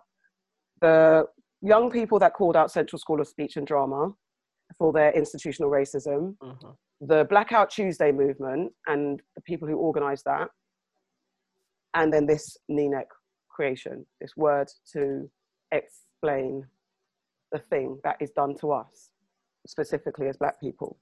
And what I realised is that every single one of these campaigns or movements that were released into the world suffered the exact same backlash. People called it out for not being transparent. People called it out for not being, because they weren't included in the decision or the conversation. People called it out because they felt that we don't need to do it this way. We should do it this way. So there was all this critique. What is the best way to release an idea? For one, there needs to be a real sustained consensus that there's an issue with a word. So for me, I have seen it multiple times and for years, a sustained disapproval of the term BAME, B-A-M-E. And that faction of lumping everybody together, I think generally Black people have always said, this doesn't serve us. So I could see that there's a real issue there, and that could be a think tank solution that could be presented. Whereas racism as a term, I have not seen a sustained amount of people disapproving of this as something that doesn't serve Black people. Like really like, no, we need to find a new term. I haven't seen that out in the ether. So I think there has to be a real problem and then we find a solution. But then at the same time, we have to really take an account as to the momentum that we have at this moment. Solutions to actually removing white pathology and supremacy and privilege from society is way more important and has momentum than a word to describe it. It's just a moment in time that was like, we've gone past that now. This is a real opportunity to actually shift things which we may have thought this isn't going to happen into our lifetime, could happen into our lifetime with the right minds on it. So it's like everybody's moving to something, but maybe the whole opportunity to move things further is not being seized. And I think that's why it's not sitting well with people. When people do a knee-jerk reaction, it's like, no, it's not that. Because really the opportunity to move things forward 100 years could happen now. I didn't know that there was any backlash against Central School, them exposing racism. I thought that was a good thing. All of it's needed though. Blackout Tuesday, no, that was just sloppily done, but it did something. It's like, it's all needed. I think it's still good, even with the backlash. That's still a good thing than it landing nowhere and nobody cares. Like, you know, it's just that the fact that there's a room of people, there's groups that are being formed should still be commended. It's just, where is the energy going? Because this moment in time is so special, and a word isn't it. It's like we could do so much more. It kind of came out of nowhere for me. I think my feelings were just like, why do we need this? And why do we need this now? Like, there's so many other things that we can be doing in order to push this movement forward. Debating and launching a word didn't seem like that was the priority right now. Also, it kind of reminds me, personal to the people involved and stuff, it's kind of like people in an elitist bubble that are having these discussions and saying that this needs to be done. And then exactly the same way, like with BAME as well, like who made that up? Who consulted anyone? Do you know what I mean? Like, maybe I'm quite average, so maybe I'm not in those circles or whatever. But it was just like, I didn't ask for this. How is this actually going to serve me? The connotations of it is kind of too fresh in terms of what we're dealing with in the current moment, right? So I get it, but it's a very, very, very hard concept to swallow right now. And we haven't even gone through the full circle of dealing with what we're dealing with. So I think that may be some of like where the backlash is coming from as well. Maybe more market research in the first place and putting it out there through networks and groups and whatever kind of thing to feel like, is this something that people actually want? Like when you're launching a product, you have to do market research first to find out whether people want what is that you're selling. There's kind of like no real best way to do this. Do you know what I mean? For the Central thing, personally, do you think, especially if you're in the media, it can become like a bit of an echo chamber of people just criticizing stuff just for criticizing sake? That still being said, that doesn't mean that criticism isn't also valid. Personally, I think anti-blackness serves that purpose. If we want to go one step away from racism and be specific to the plight of black people, anti-blackness does serve that. Nina just like, okay, I have to have a vested understanding of the history of that term to understand this. It's not necessarily an obvious thing to people outside of our community.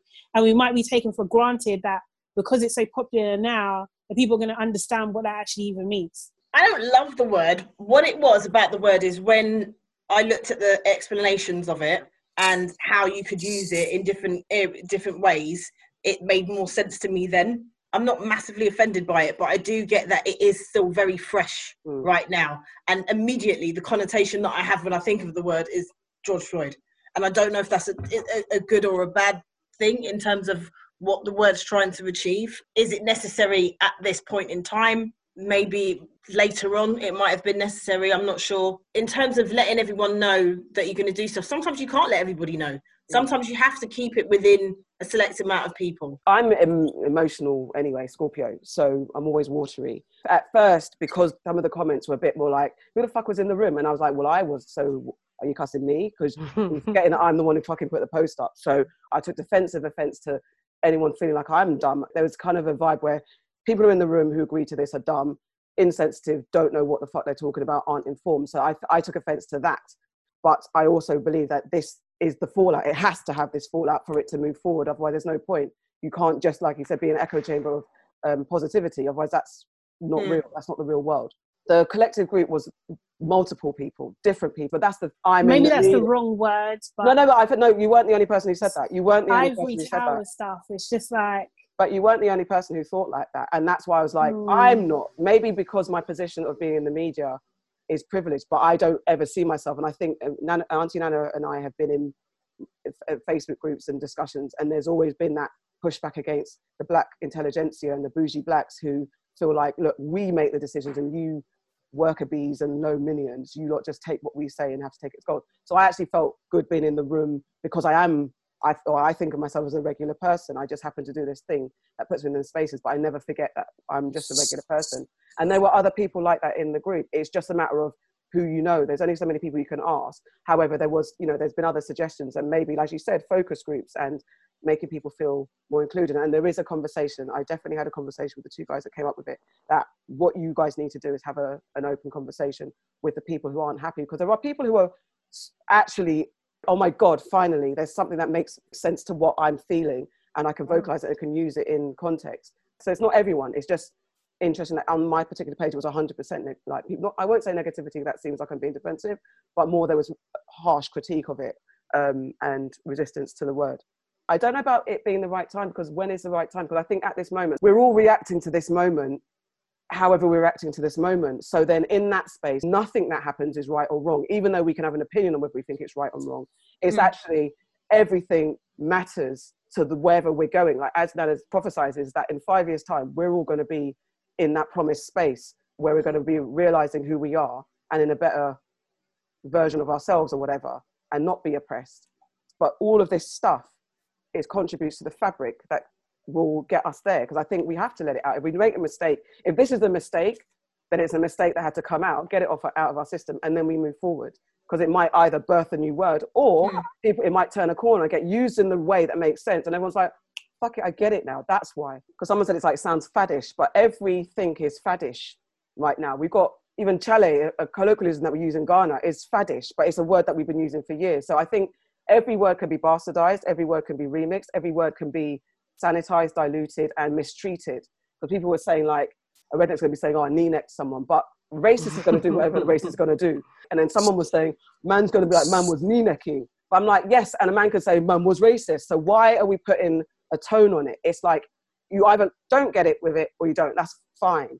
But then the examples don't make sense, because every single word, and at this point where we are with racism, we've had racism. Racism is seen as something of the past. Politicians and people in power use to describe something of the past. And when something happens, like George Floyd, they're like, oh my God, that racism was in the past. Of the three Asian leaders that we've got in the UK, the younger guy, he was like, you know, Britain is very different from when my parents were immigrants in the 70s.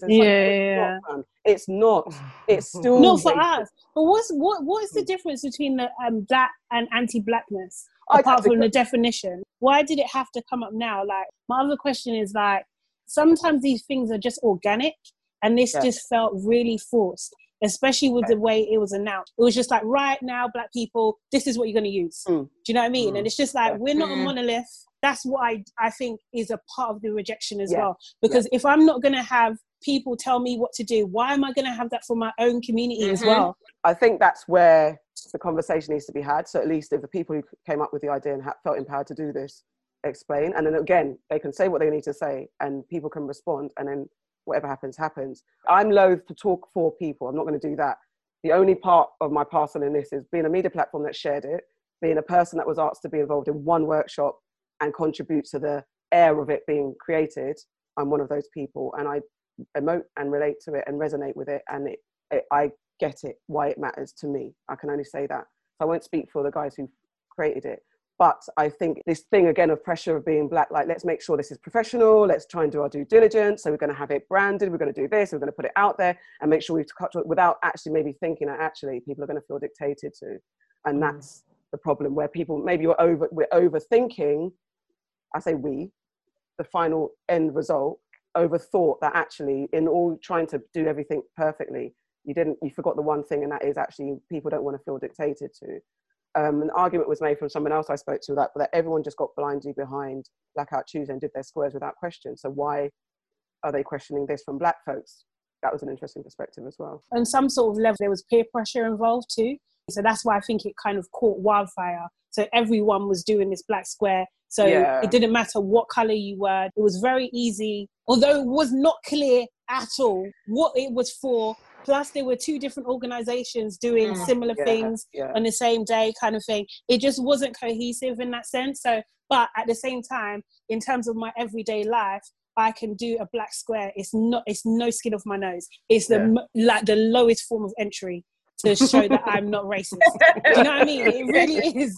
Like, when you dig deeper, I do come from black women too. Do you know what I mean? And it was very like, you could go somewhere to know who the people are actually behind it. And the Instagram page, it kind of out of nowhere. And then what do I do with it now? Once I got your email, I read it and was like, nah. In terms of the terms, and anybody that's been listening, you will know, I generally will find deeper meaning in things. And from the action of the knee on George Floyd's neck, if you put in black man killed, neck, there are these actions all around the world by policemen. So again, it's like, this is a thing. So I almost can see how the marrying of the two as an idea in the ether could get plucked from somebody to think that this is a way to describe the oppression on us. But was there nobody talking about the power of words? Yeah. And how many people are using it that could actually tie us into a bind that more knees are on our necks? Using that to describe an action on us is a self-fulfilling prophecy to me. That's why I was like, on your post, spiritually, I don't want anybody to be using this term to describe anything in their life. People walking around with blacks saying, I can't breathe. What are you putting on yourself? Yeah, that's what I was when you're marching with that. And so I really don't like using the term racism, because we are one. We are humans. And so when you add these divisions and you split us up and you split us up and you split us up, it takes us so much longer to get to the unification. And so adding in a new word that just felt like, this isn't even describing what is happening or contributing to a solution. I didn't get where it came from. To me, it felt like trying to adopt, now I'm going to call myself a slave. Where do we move forward from this than I've been knee-necked? What is that doing to me? Like, I'm being knee-necked in my job. I pushed back on that when I was like, I understand. Actually, I didn't think about it being like an oppressive word in that. I felt like it was a very specific description to what happens to us historically. That's what I resonated with me, and that's what resonated with the people who resonate with it. I don't know the person or persons that came up with the final terminology, but it made sense to me. And that's why for some people, it's like, I've got the word to say, and it makes it easier to describe. But then racism, because racism has been so scattered out, because as you said, racism is now like, you say, oh, the person was racist. What did you actually do? Because if someone at work is blocking you from doing certain things, saying knee, whether it takes place or not, I've been knee-necked at work, or wait. But what's the difference from saying blackballed? As you said, we're not a monolith, and that's why there are some people that take to the word and some people who don't. That's the only part where there has to be then a freeing of what's happened, because there's 4 of us here. 3 of you don't necessarily agree with the word. I don't like the word itself, but I like the representation. Not like is a strong, I empathize or resonate with the reason for it being there. I don't know if even I'm going to be able to say it easily, but I get it and I get the meaning, so I don't hate it. But also, we're not all the same. So we can't really control what this word means to anyone. We can all have our opinions on it, but we can't control what it means, because there's been conversations where people have cried on the back of saying, oh my God, it's finally something that describes how I feel. Whether that's a good thing or not, it's an outpouring for someone. Someone's taking this feeling with pride, and others are like, no, it was presented as, this is for you. Yeah, and definitely. Like, that's probably a big part of it as well. I think the intention was good. I think timing just a bit off with these things, and it probably was discussed, and maybe it was not necessarily downplayed, but it's not just us that's going to use this term. We are not the majority in the country that we're in. So for it to have meaning and resonate and have power, it needs to be taken on by the majority, because the connotations are so strong. It's almost like too strong for people to be like, I'm going to use that. Or if I go to my favorite, if I go to HR and say that I've been knee-necked, they're just going to be like, as you're saying, okay, racism can be many things. I could be being knee-necked, But that could also mean many things. So why must I take that one? And I don't know if those people in those positions are going to be comfortable enough. Maybe they shouldn't be using that term. I couldn't see that Sally from HR is going to use the term, you know? It's like fetch. You know, in Mean Girls, when what's her name? The girl that's got all the secrets. She's trying to make fetch happen. And I don't know Mean Girls like that. No, maybe some of the viewers understand. But yeah, but it's fair. Like it might land, it might not. I think it's all valid. I think everything's valid. I'm like, nah, yeah, I get it, and maybe switch my positioning. But it still works for me. I think the word is clunky. I'm not wedded to the word, but I'm wedded to the intention and the meaning. So maybe that's where I see. So like racism really was like, yeah, that doesn't work for me. No, it wasn't that. It wasn't even that, because racism is there. I think I could still use racism, and if the word stays as eunuch as well. But I feel like I wasn't walking around thinking I needed a new word until someone came to me and said, oh, this is the idea. And I'm like, oh. Also, yeah, some people who were in the group were like, no, I don't like this word. Come out. It's nonsense. There are people who also don't like it within the group. It's not like a consensus where everyone in the group. So this might disappear in a week, for like we know. Yeah. And maybe it might be wasted effort, but also maybe it's changed something in some people's waters, and it's done something to the ether. Maybe why can't they add the intention to anti-blackness? Because this is what I think. But that's what I'm saying. I was just going to say, when you break down how you're going to use the word, I agree with that. And the fact that people are searching for a word possibly that can't be manipulated by the media, I get that. Mm-hmm. But it is the connotation of the word. And I don't think there's anything wrong with saying anti-blackness. You're not going to get a bunch of racist people trying to use that in a different way, because how are you going to use anti-black in a negative, you know, you're just going to look like an idiot. But you can say, yeah, man, like, I can imagine people say knee neck in a very, very derogatory. Yeah. I appreciate the meaning and I appreciate the cause, but the word for me, yeah. Okay. How long have we been talking? 2 hours? That was a lot on news. But I swear, in this year of like racism, we could be talking about this shit forever. We don't have time, but just to mention, Little Britain, folks. Yes, being removed from our cultural history. Yes. Are you sad? Nah, not at all. The thing is, there's a few British dramas comedies that I do like, but that wasn't one of them, thank God. She's a big Alf Garnett fan, guys. No, I'm not. I like Alan Partridge, I can't lie. Yeah, he's funny. Hey, I'm Auntie Nana. You're listening to Your Aunties Could Never. Now it's time for aunties to fix your life with Aunties Know Best. Dear aunties, when it comes to dating someone, is it ever okay to ask if they could dress up better for an event rather than seeing what they dress like without mentioning it to you? For example, someone who dresses more as a tomboy is asked if they could ever wear a dress and paint their nails to go on a date.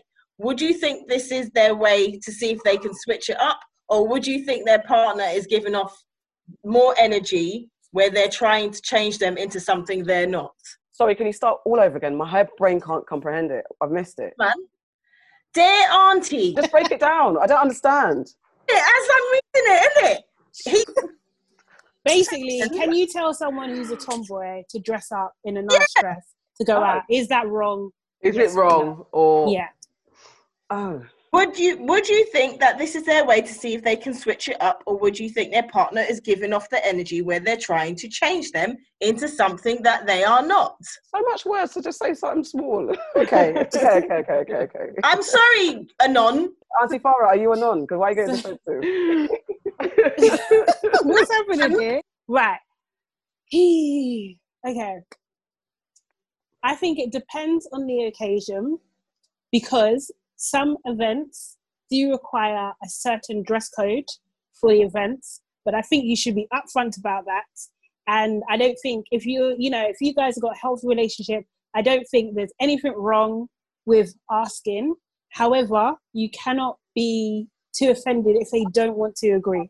If you take offense to somebody suggesting that you dress up once in a while, the problem lies with you.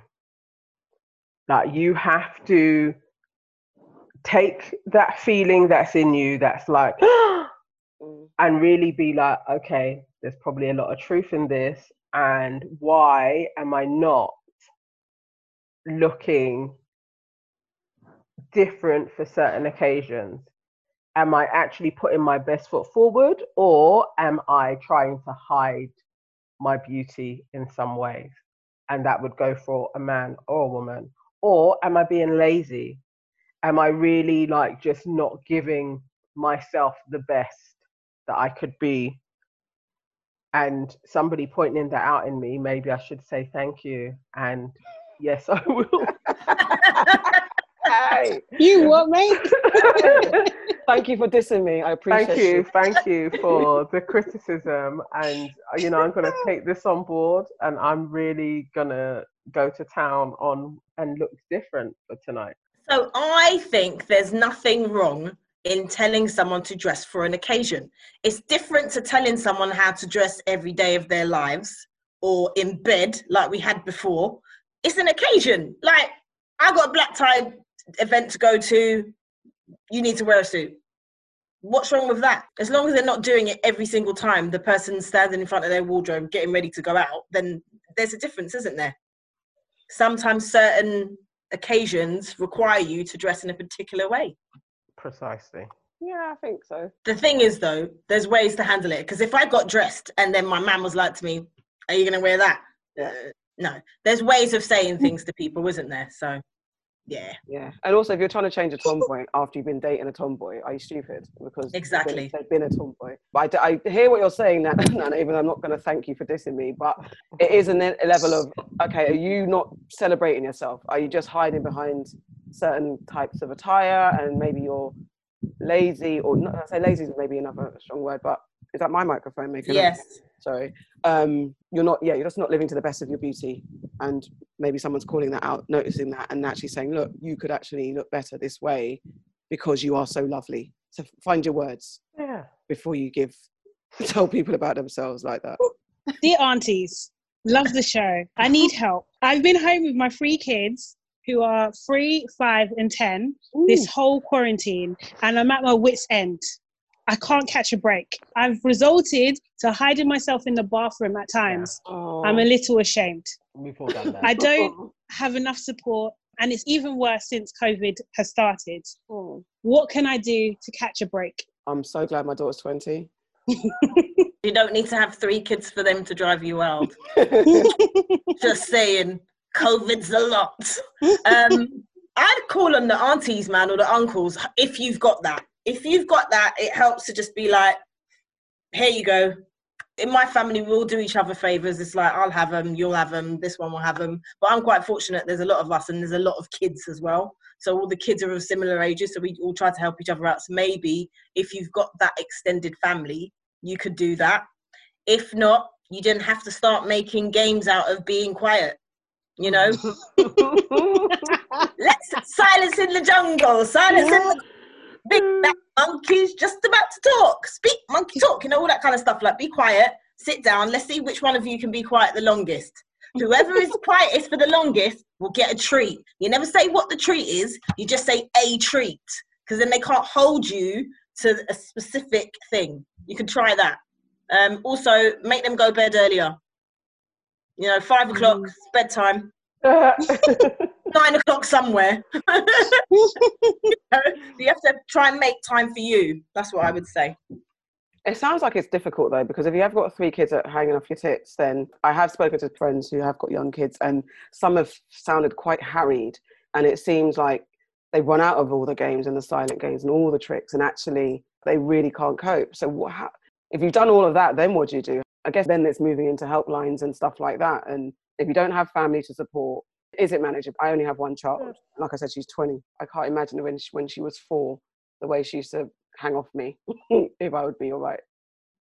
I mean, all situations are manageable, and there's always somebody available. So even if you don't have any family, but you have some means, then use your means to get babysitters in, and you go somewhere to the park, or you forge relationships with other people in your area. You join the NCT, you join your local child group, you get to know the other parents at your children's schools, and you forge a relationship with them that an evening it's like a play day and your kids go over to theirs, so that would give you like a good 2-3 hours, and then their kids come over to yours and they have the same, and you create your own little family if you don't have actually like blood relatives. If you're really far from all of that, or particularly shy, or don't have any friends or anything else, I think, and it's probably going to sound harsh, but it's a part of parenting. When you delivered your child, that's your responsibility. And so you have to carve out ways where you're able to do a good job in this moment, and you take it day by day. And I think we've all needed a timeout, and you go to the bathroom and you close the door and you stay there, and they'll keep on knocking and you're like, I need time. Like, everybody has to take moments, but I really do think even when you're in the moments of despair, it is like, I chose this and they didn't choose to come here and have to suffer my attitude. Forge relationships. It's like there are people going through the same thing and they'll take it on for a couple of hours, because it's not like they're going to have your child for 24 hours. So it's bearable. And usually all you need is a couple of hours breathing. You just need a bit of space to yourself. I was just going to say, Licks is free. I was going to speak on parenting, because maybe she's actually created some spoiled children and she has to readdress how she manages her kids, because maybe they are overstepping the mark because they know they can take liberties with her. So maybe that's what she has to address, look at her parenting skills from that perspective. If your kids are getting away with actually feeling that they can dominate you, why is that? Maybe not Licks, but maybe Licks. Who knows? Not advocating. A threat. Just have the belt hanging. Whatever the lick, yeah. It's something like that. Maybe like more yoga or like mind quieting kind of games. That's true. You know what I mean? Like meditation and stuff. That's really helpful for everybody. And then you're kind of getting that peace of mind as well at the same time, or at least trying to. Just things like that. But like, yeah, it's a bit, those ages as well, it's a bit nuts. It's a lot. Make the 10-year-old look after the rest of them. There you go. 2 hours, 10-year-old, I could look after. Yeah. I don't think you're allowed to do that anymore. I'm not saying she should leave the house. I'm just saying that she should. 10-year-old, 2 hours. Yep. You look after them. I think that is a bare minimum. Absolutely. That goes back to looking at how you're parenting your kids. I mean, that is staple West African and probably Caribbean households. 100%. Yeah, staple. I always tell my brothers, you can't tell me no for babysitting. I'll wipe your bum. But still, I wish you well, because That was Aunties Know Best. If you have a dilemma, please send them to dilemmas.yourauntiescouldnever@gmail.com. Hey, I'm Auntie Farah and you're listening to Your Aunties Could Never. And now we're about to take you guys back with Black in the Day. My one this week is about your first girly holiday.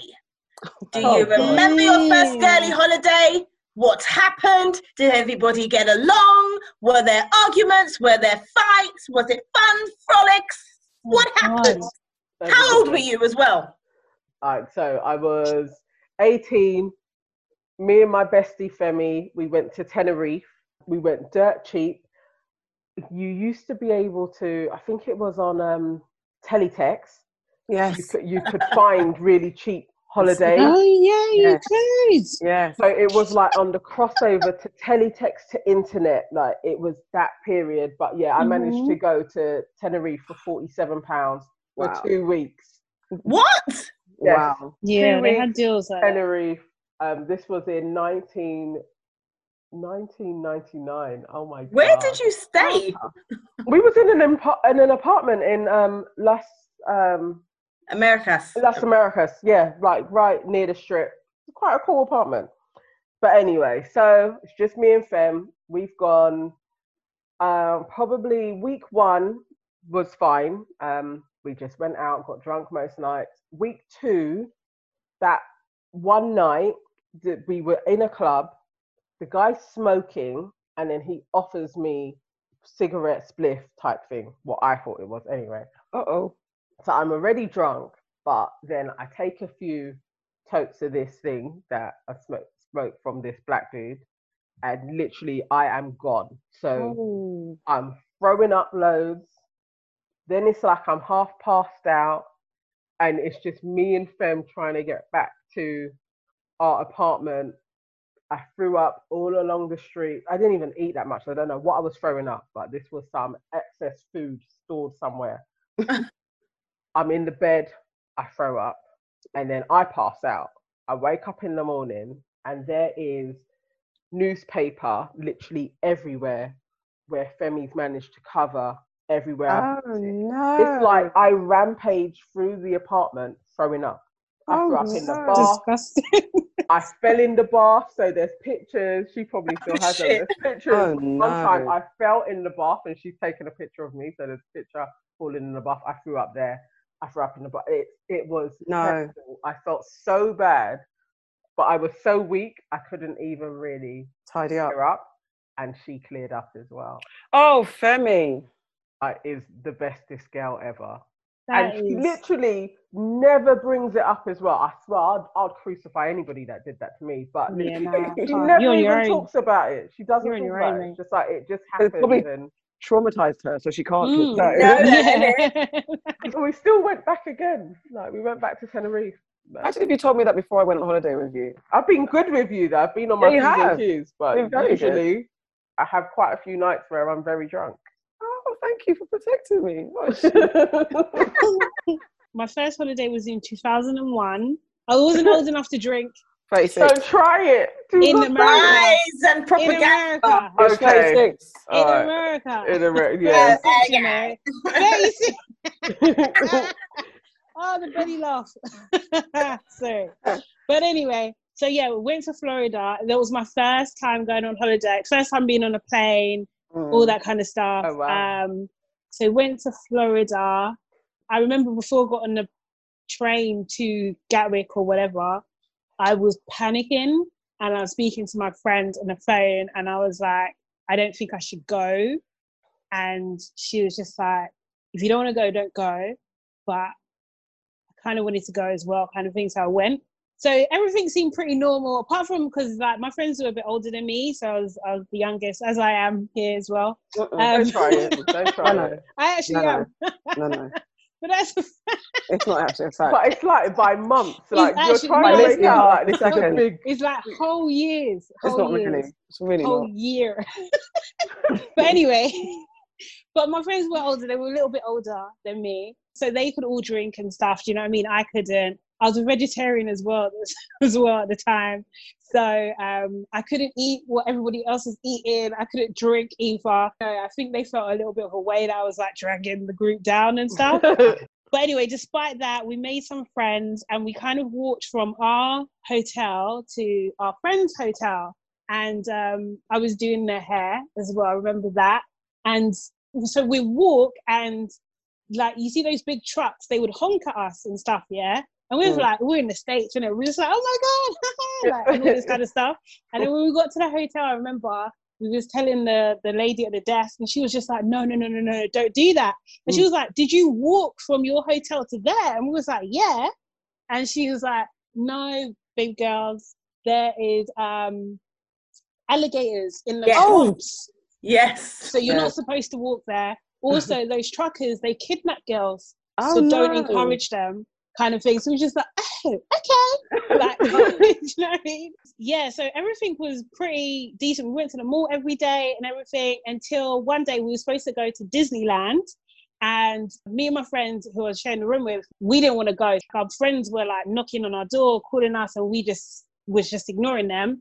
Right. And that was the morning that September 11th happened. Oh, wow. Basically, and yeah, they were trying to wake us up to tell us that the first plane went through the Oh, Twin my Tower word. and stuff. I think we even took the phone off the hook at one Oh, point. you guys are And then terrible. no, it was bad.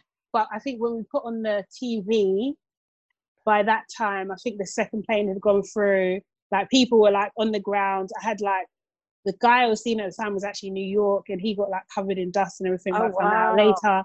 But like it was so bad. Like they the news story though was so weird, and this was what I think was my first eye opener into how the media works, and actually probably helped me go on to study what I studied anyway. But like from the morning, they were saying it was an inside job that all these companies had like sold their stocks and shares and everything like that, and that everyone's covered in anthrax and all this kind of thing. But it was like an inside job By the evening, it was the Taliban. Wow. And yeah, do you know what I mean? They had switched the story. Also, near where we were staying, President Bush was actually in Florida. Mm-hmm. And I remember that. he got told why he was doing like this talk with kids in a primary school. So basically, they shut down the whole thing. The mall that we went to, apparently, it was near one of the flight schools where some of the pilots had trained, and they like shot down someone in the mall. It was it was actually crazy. And I'm just like, this is my first holiday ever. Oh, wow. Do you know what I mean? I don't know. I was just beside myself, like really just scared of everything, basically. And like where we were, it was like flight path, but there was not a plane in the sky. It was just crazy. And I think we ended up staying maybe about 5 to 7 days extra. They moved us. I think we was in like the Best Western. Like it was a cheap holiday. I think it might have been a Teletext holiday, but they put us in the Sheraton. I remember that. And my friend, she wasn't supposed to have her birthday there, but she did. So I remember that night. And every day we'd have to go to the airport to see if we get a plane to go home. So literally packing all your stuff, taking it, go to the airport. You know, get these little vouchers. And that's when I started seeing like police with like massive guns and dogs and all this kind of stuff. And I was just so uncomfortable, the whole thing. I couldn't really, but I remember like I couldn't sleep on the way back. I was awake the whole time. Listen, I was going to say getting on a plane would have been my, Oh, it was horrible. Terrifying. It was horrible, yeah. So maybe I've still got PTSD, post-traumatic stress disorder, that's it. Yeah. So, yeah, that was my holiday. Wow. I feel like we don't need to finish. That was it. That's a holiday, man. Wow. I don't know which one was first, but I think I had two in 99. I don't know which came first, but the one that was the most like significant was going to New York for the very first time, and my first time to America. I've been dreaming of America since I was a little kid. So it was like, we got to go to America. It was 99. So a bunch of us all went, and we stayed in the projects, and then we drank 40s. The times that when I used to indulge in weed, we smoked blunts. We made sure we did every stereotypical black thing you could think of, and we got to do it. It came to pass. I had Twinkies because you know, a lifetime of reading American books. I was like, what the hell is a Twinkie? From Greasy Twinkies and wine. So all the things that you could ever think of that was American. We had Twizzlers, all that type of stuff, and then we went to a local park where we met these guys, and it was all fun, and we had like. And then we went to like a street in Brooklyn where we stayed in Brooklyn, Canarsie. Actually, that is Brooklyn, in Canarsie, in the projects. And we found a street. It was really, really hot. There was a street where kids had the fire hydrants going. So we literally played in the fire hydrants with the black children in the block and outside the red bricks. And then there were girls playing double dutch. So we got to play. It was like the most black holiday. It's like a music video. Literally like a music video. And every day was like, we fulfilled every goal of being in America that you could ever think. We went to the Tunnel, and the Tunnel was like, for those who are hip hop heads, that was a legendary hip hop club that you'd hear about and all the tunes and all the stuff. And we were proper hip hop heads. So we went to the Tunnel, which was, and I actually don't even know if I got moved to or not. All I know, this woman stood in front of me for a long time going like that. And I was like, okay. I was scared. And so we did that. We went to like breakfast in Chelsea, like after the club. We bumped into Fred Rowe from Onyx, and we were like, we sing. And he was like, oh, and then we didn't sing. And he was like, you can't call yourself singers. He schooled us basically, but it was funny. So it was just such a poster for going on holiday in New York. Everything ticked the boxes. We went to Harlem and had real Jamaican like jerk and dumplings, the best shit I've ever had. Went and got our trainers, all that type of stuff. There was no fight. There was a friendship group that wasn't my immediate friendship group, but was part of our crew. They had bickering, but other than that, we were all cool. We had the best time, and it was a very good holiday. Even down to we saw people drive by, and the guy that we were staying with, or the guy that was in the block that we stayed at, who was taking us around, he showed his piece to the guys that drove past, and it was all like later. It's like if we were like white people going for like project porn, we had project porn, and it was so satisfactory, every single thing. And we drank 40s are disgusting, but we had to because they look so good in the music videos. They're just pissed. Did you pour some out for your homies? We did. We actually did.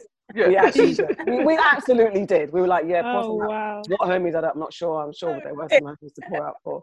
And we had a slice in the corner. We had to get a pizza slice on the corner. We did everything. Oh wow, you really did. We did Yeah. Half of that stuff. I was in New York for 3 months and I didn't do none of that shit apart from have a pizza slice. We did everything. I actually want to go through New York and do all of those things. Same. We should do that. We should do that. We should will do do that. Aunties on tour. Auntie's gone wild. Archie's gone wild. Seriously. So my first girly holiday, we went to Grenada. It was a bit lazy because obviously I'm Grenadian and I was like, let's go to Grenada. I don't even know why we decided to go there, but we went there. We went for 4 weeks. Wow. Yeah, That's I know. intense. So there was 5 of us and we went for 4 weeks and we were like 20 when we went. And I don't care about giving my age away. And basically, we had a great experience. We got there. We rented a house and we got there and we met all the local guys and everything. And we met guys on the beach and then we knew where we could get our weed from and that sort of stuff. And we were so happy because we got weed about this big for about what was like £2.50 or something like that. And it was all going really well. And then one night we must have gone out and come home. We was drunk. We went to like the local club. We went out, came home. And in the morning we'd been broken into. So like the first thing we all did was like look for our passports and everything. It wasn't, it was basically the guys from the neighborhood where we were staying, which was like near to the airport. Basically they came and robbed us. But it was so weird because they'd obviously been in the house with us. They didn't go for things that they like. We had all our cameras, our passports weren't taken.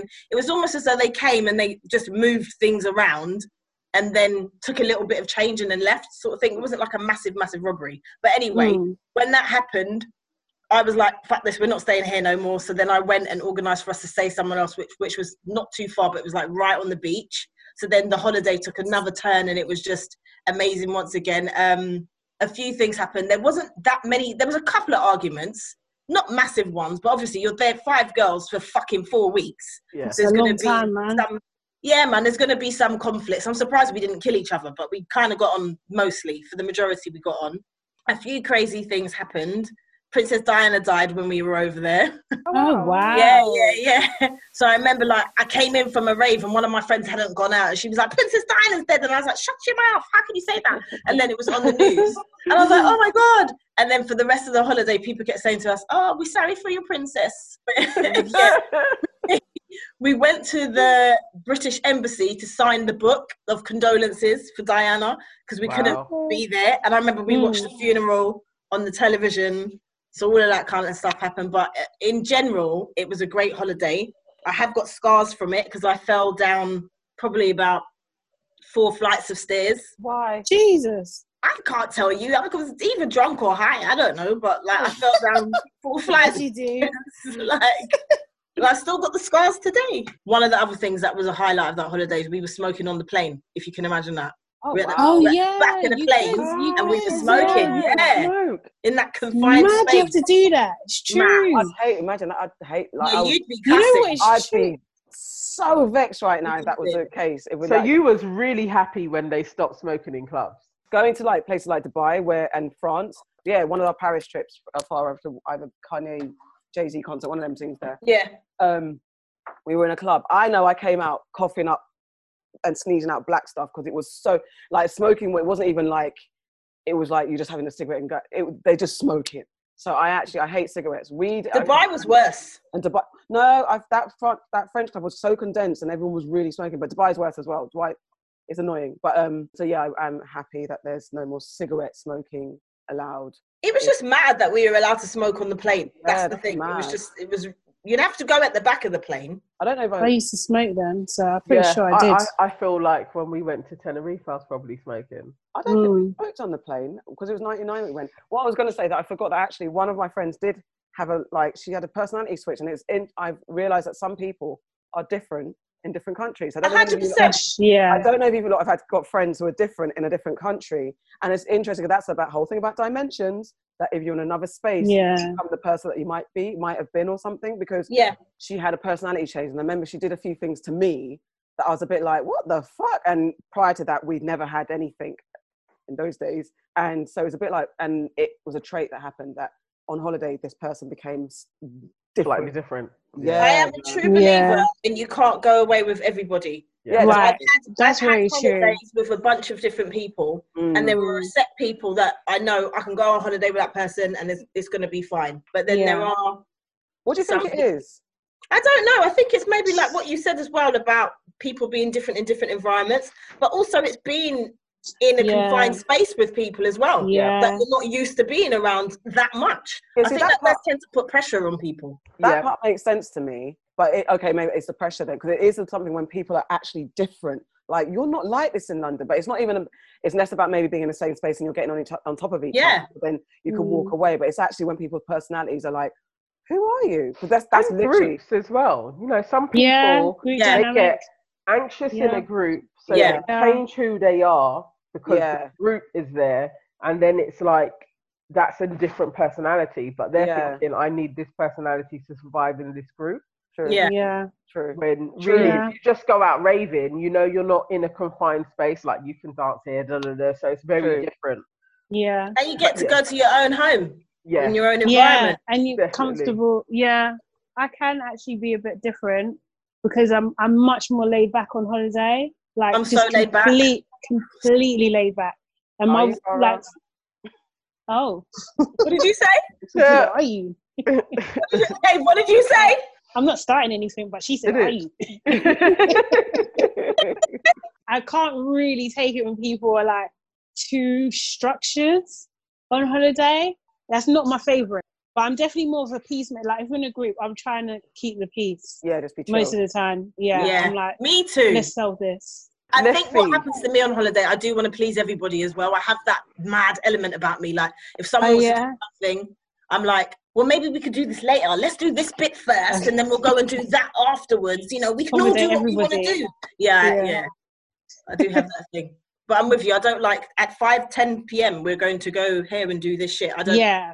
The thing is, I don't mind an itinerary. Just don't force me to be a part of every part of the itinerary if I don't want to be. Because I know actually when we went to, with friends of us went to, a bunch of us went to Miami.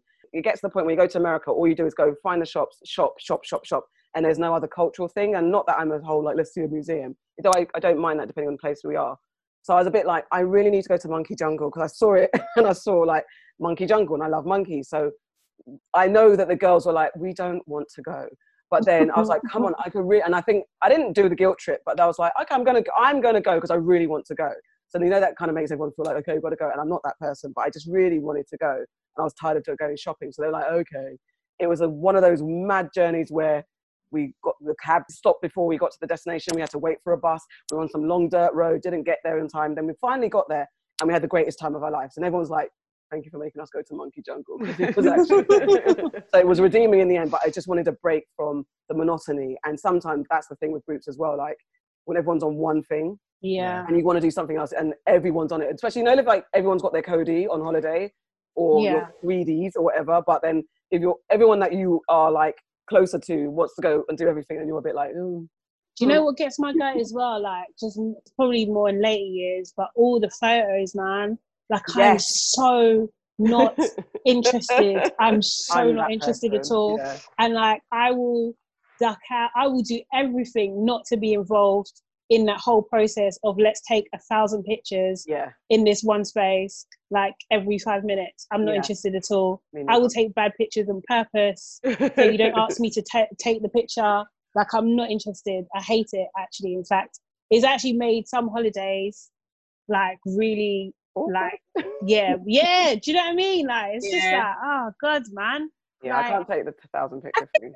I think when we've been away, I think we've been, it doesn't feel forced to me. No. It doesn't ever feel forced to me. And then what tends to happen is like everyone shares their pictures because it's not like, let's do it now, because that would get on my nerves. And also when I'm on holiday, I'm drunk most of the time anyway. So I start drinking from the airport.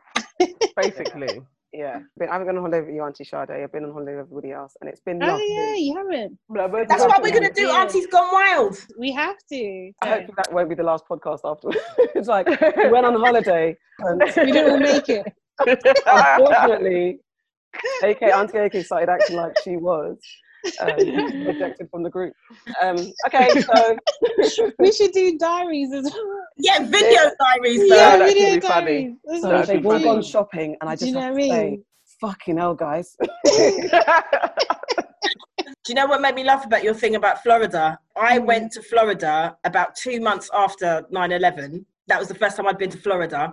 And we drove from Orlando to Miami. And along the way, the police stopped us and they came with rifles. And they would, I don't know, they would made us stand outside, but then they had telling us stuff about the alligators and all that kind of shit. And the house that we stayed in, they told us that we need to shut our gates because there's like alligators and shit like that. It was like, fucking hell, mate. I don't want to go to Florida, you know. Seriously.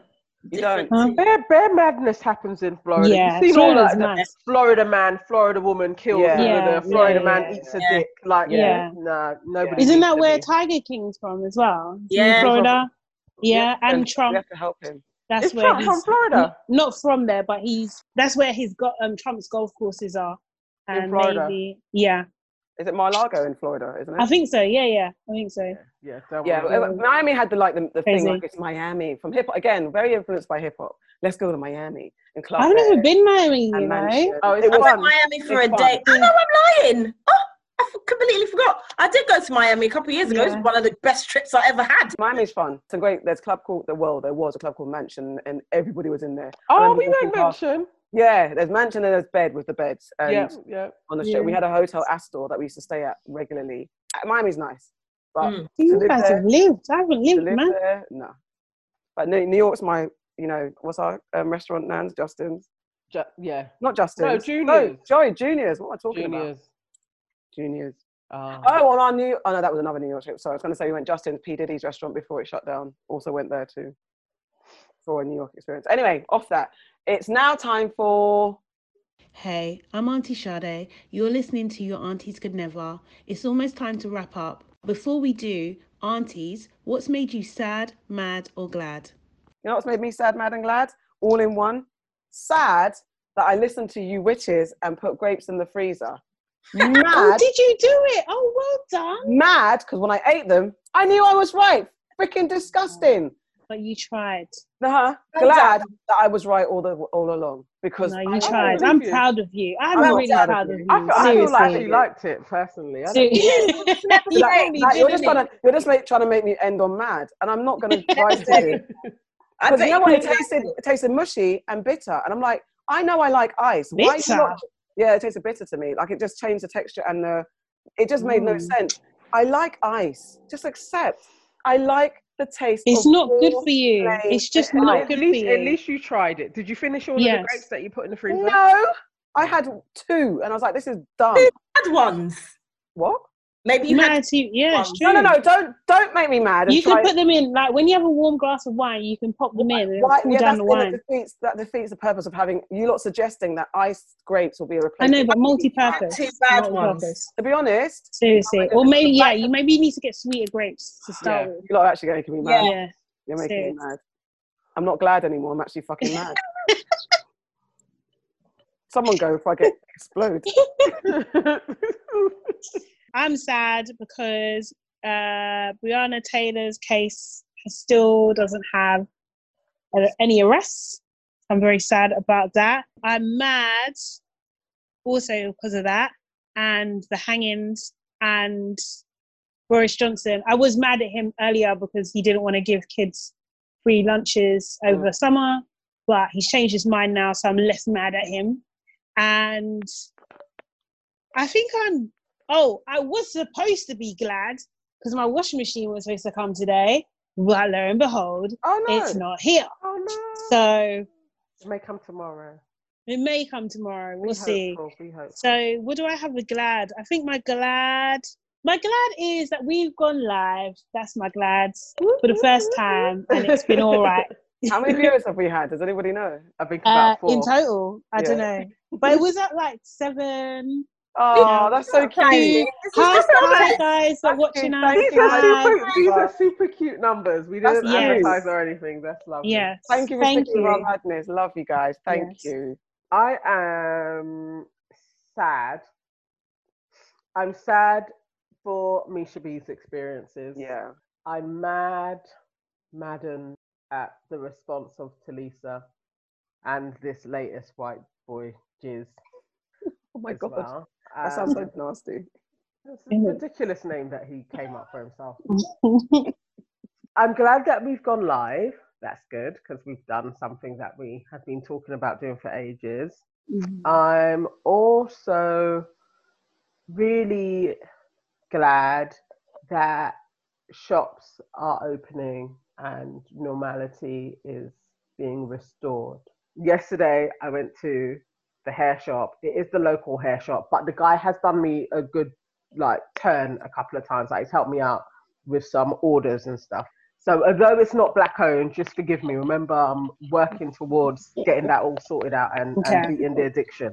So I went back there and I bought some new hair from them and had a good chat with them and just kind of like reasoned over what they've been doing in this time of the shop being closed and stuff. And it was a nice day chatting to the local hair shop owners. But I am going to find a really good black owned supplier. So black people, I'm there with you. Okay. This was my last time. I was saying bye, if anything. It was a farewell. Farewell chat. I'm glad you've admitted your faux pas. So I'm saying you've got to, Talisa, take note. You just got to be upfront. You just got to own it. I am mad about Preeti Patel. Again, I'm mad. Oh no, what's she done now? What's she done now? On this past weekend, the EDL went and said they're going to march to protect the statues. And they broke out in fights. They were fighting police. There's like footage of them everywhere fighting the people that did go for Black Lives Matter march. And she came out and she said, "Oh, I'm against all this thuggery." But then she said it was just a small minority of people. Oh. And I'm like, bitch, please. Like, it was not a small minority of people. It was every fucking bastard that went there from the EDL. No one went there peacefully. You got pictures of my man pissing on a monument. You got them antagonizing the police officers who are actually standing there protecting said statues. You've got them trying to rush all these black people. And what made me glad was the fact that a lot of the black people that they were there to protest against helped them, stopped them from being massively injured. There's a picture of a guy that carried somebody who'd been left by his people. He carried him like a fireman lift to the safety of the police, and that picture has gone viral. It's everywhere. I saw it on CNN, they interviewed him. I've seen it everywhere. And that to me makes me very glad, because once again it just shows these fucking saddos, sad about that they're dumb. You lot are dumb, your excuses are dumb, and it's all coming out to light now. There we go. That's what I've got to say. Preeti Patel, fuck off.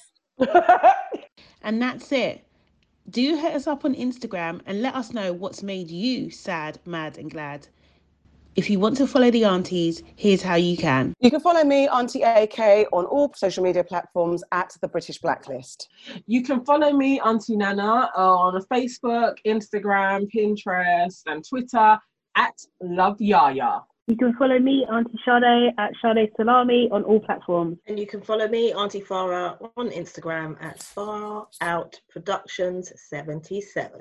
And that's our show. You've been listening to Your Aunties Could Never podcast, hosted by The British Blacklist. Please listen to us via Apple Podcast, Spotify, and other listening platforms. We're also on Facebook and Instagram as Your Aunties Could Never. Please don't forget to like, comment, and subscribe. See you later.